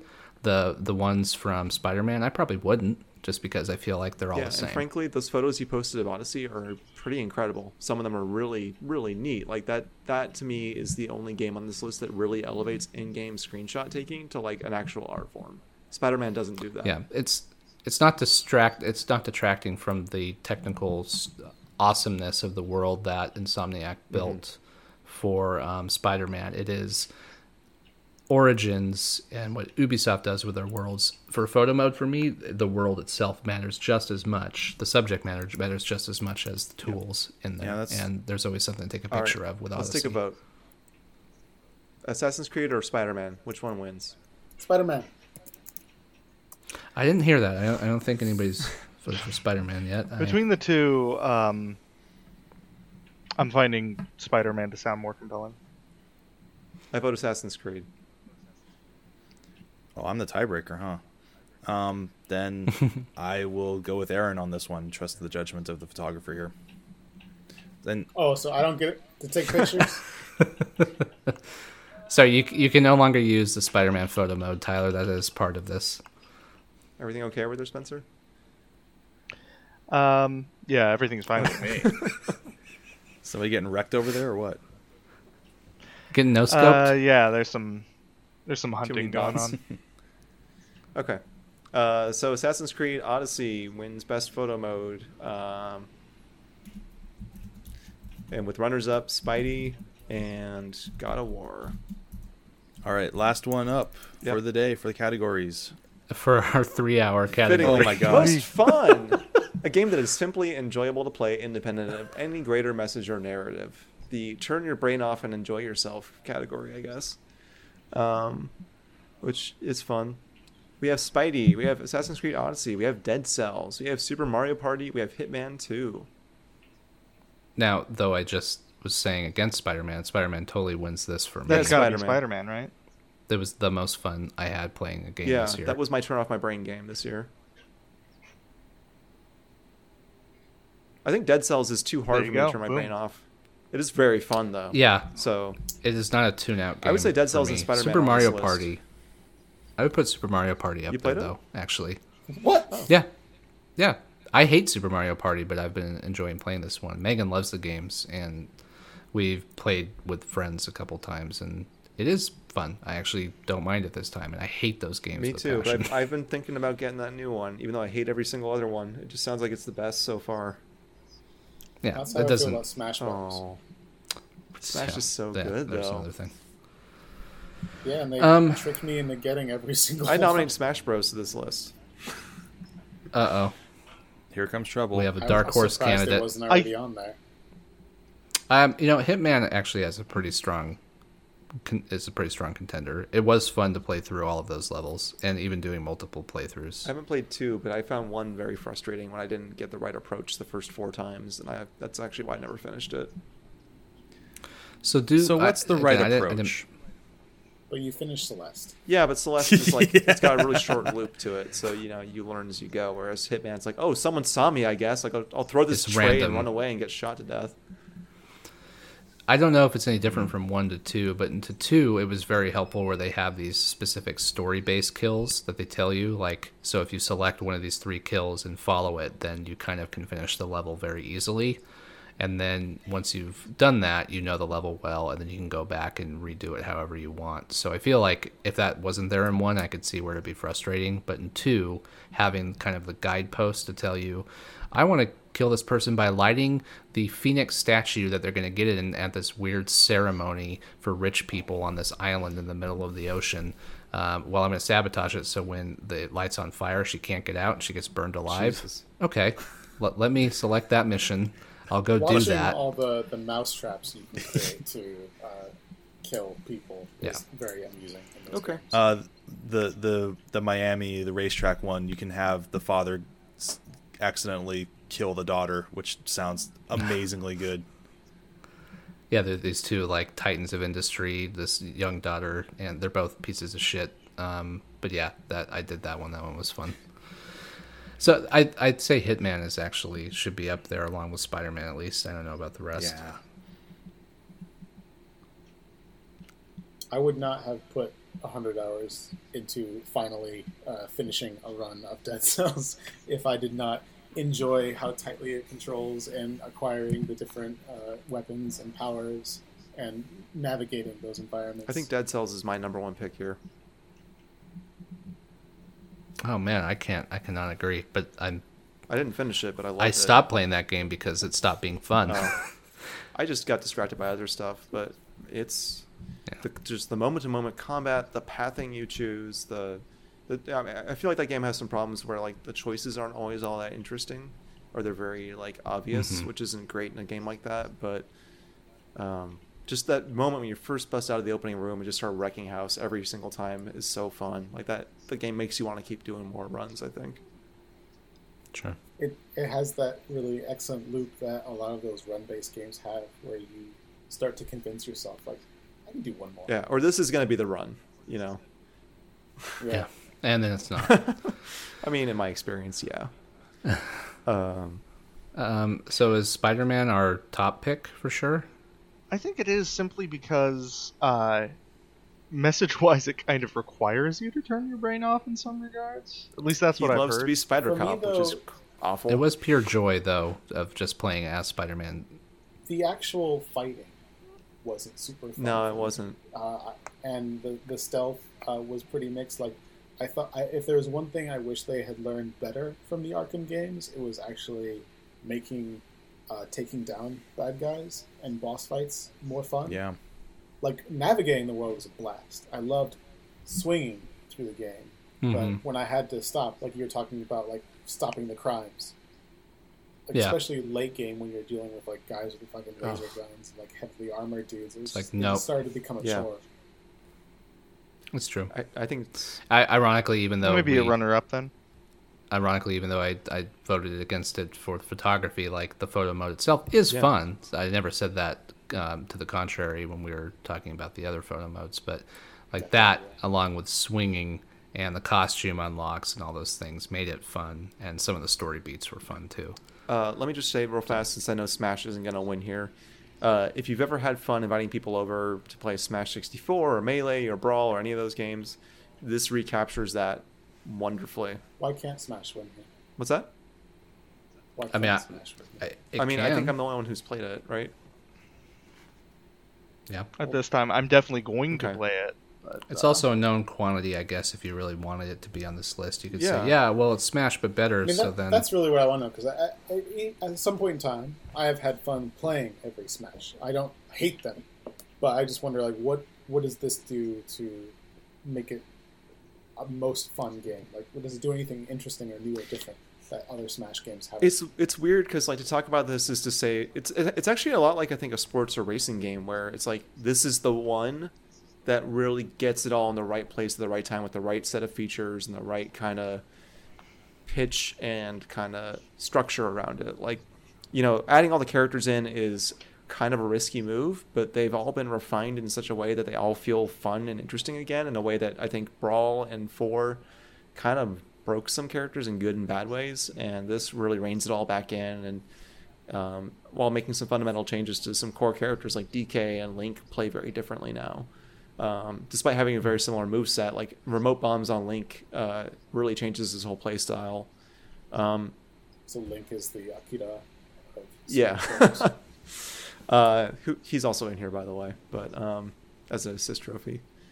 I mean, it's also just Really? like, you know, Smash has been all about, like, all the fun stuff you remember is here, and it's lovingly detailed and brought up in funny ways. Like I mentioned to you guys earlier that in the single player mode, Ryu fights everybody with fixed hit point counters instead of percentages of damage like is traditional, and everyone he fights is like a mirror, or like a, whatever you call it, like a spirit that's meant to represent one of the Street Fighter fighters like Chun-Li or Blanca, or M. Bison is Master Hand at the end of his mission, and like every level music is the Street Fighter 2 music, including like the oh shit time's running out version that kicks in toward the end. Like, it's just the amount of polish put toward like making video games you love fun again and bring them all to the same place. It's, even for this series, this is above and beyond. I think it's just it's also just playing the multiplayer.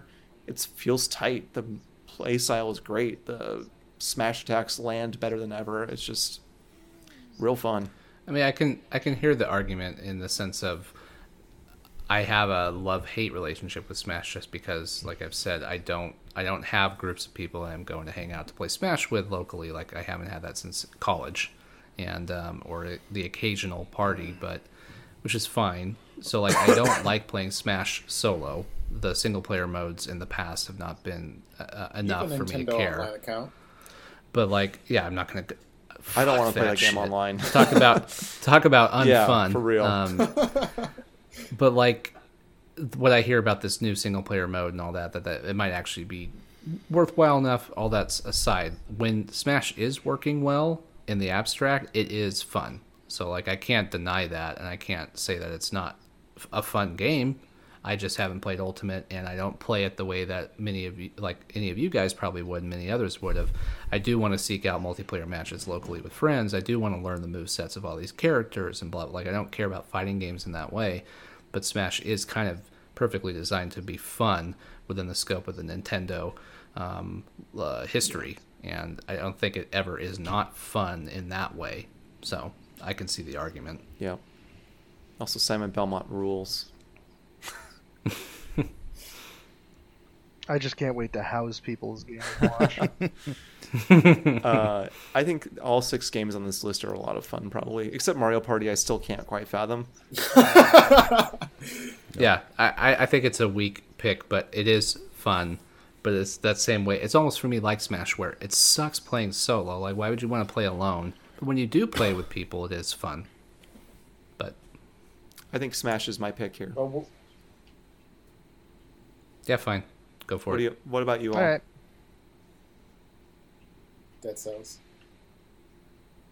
You're still sticking to it? Really? I'm nothing if not consistent. It's true. Like the frustration from failed runs was never enough to keep me away from continuing to throw myself at the wall that is Dead Cells, because I had a lot of fun unlocking the new stuff. I had a lot of fun trying out the new stuff, and the moments of humiliation when I would lose a run because I thought I could make that jump, or I thought I could like squeeze by that enemy, or I thought like, oh, if I get this curse chest, I could definitely kill 10 guys. I got this. Yeah. That game is full of Hole My And- Beer moments that are just really fun.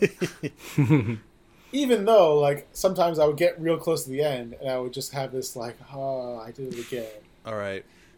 But I would immediately just be like, but I can do it next time. All right. How about Gave me that white guy confidence. Yeah, we don't need more of that. I like Smash, I like Dead Cells, I like Hitman for this. I'll take that. Yeah. I don't care about the order. I don't either. Yeah. Tyler, if you want Dead Cells, you can have it.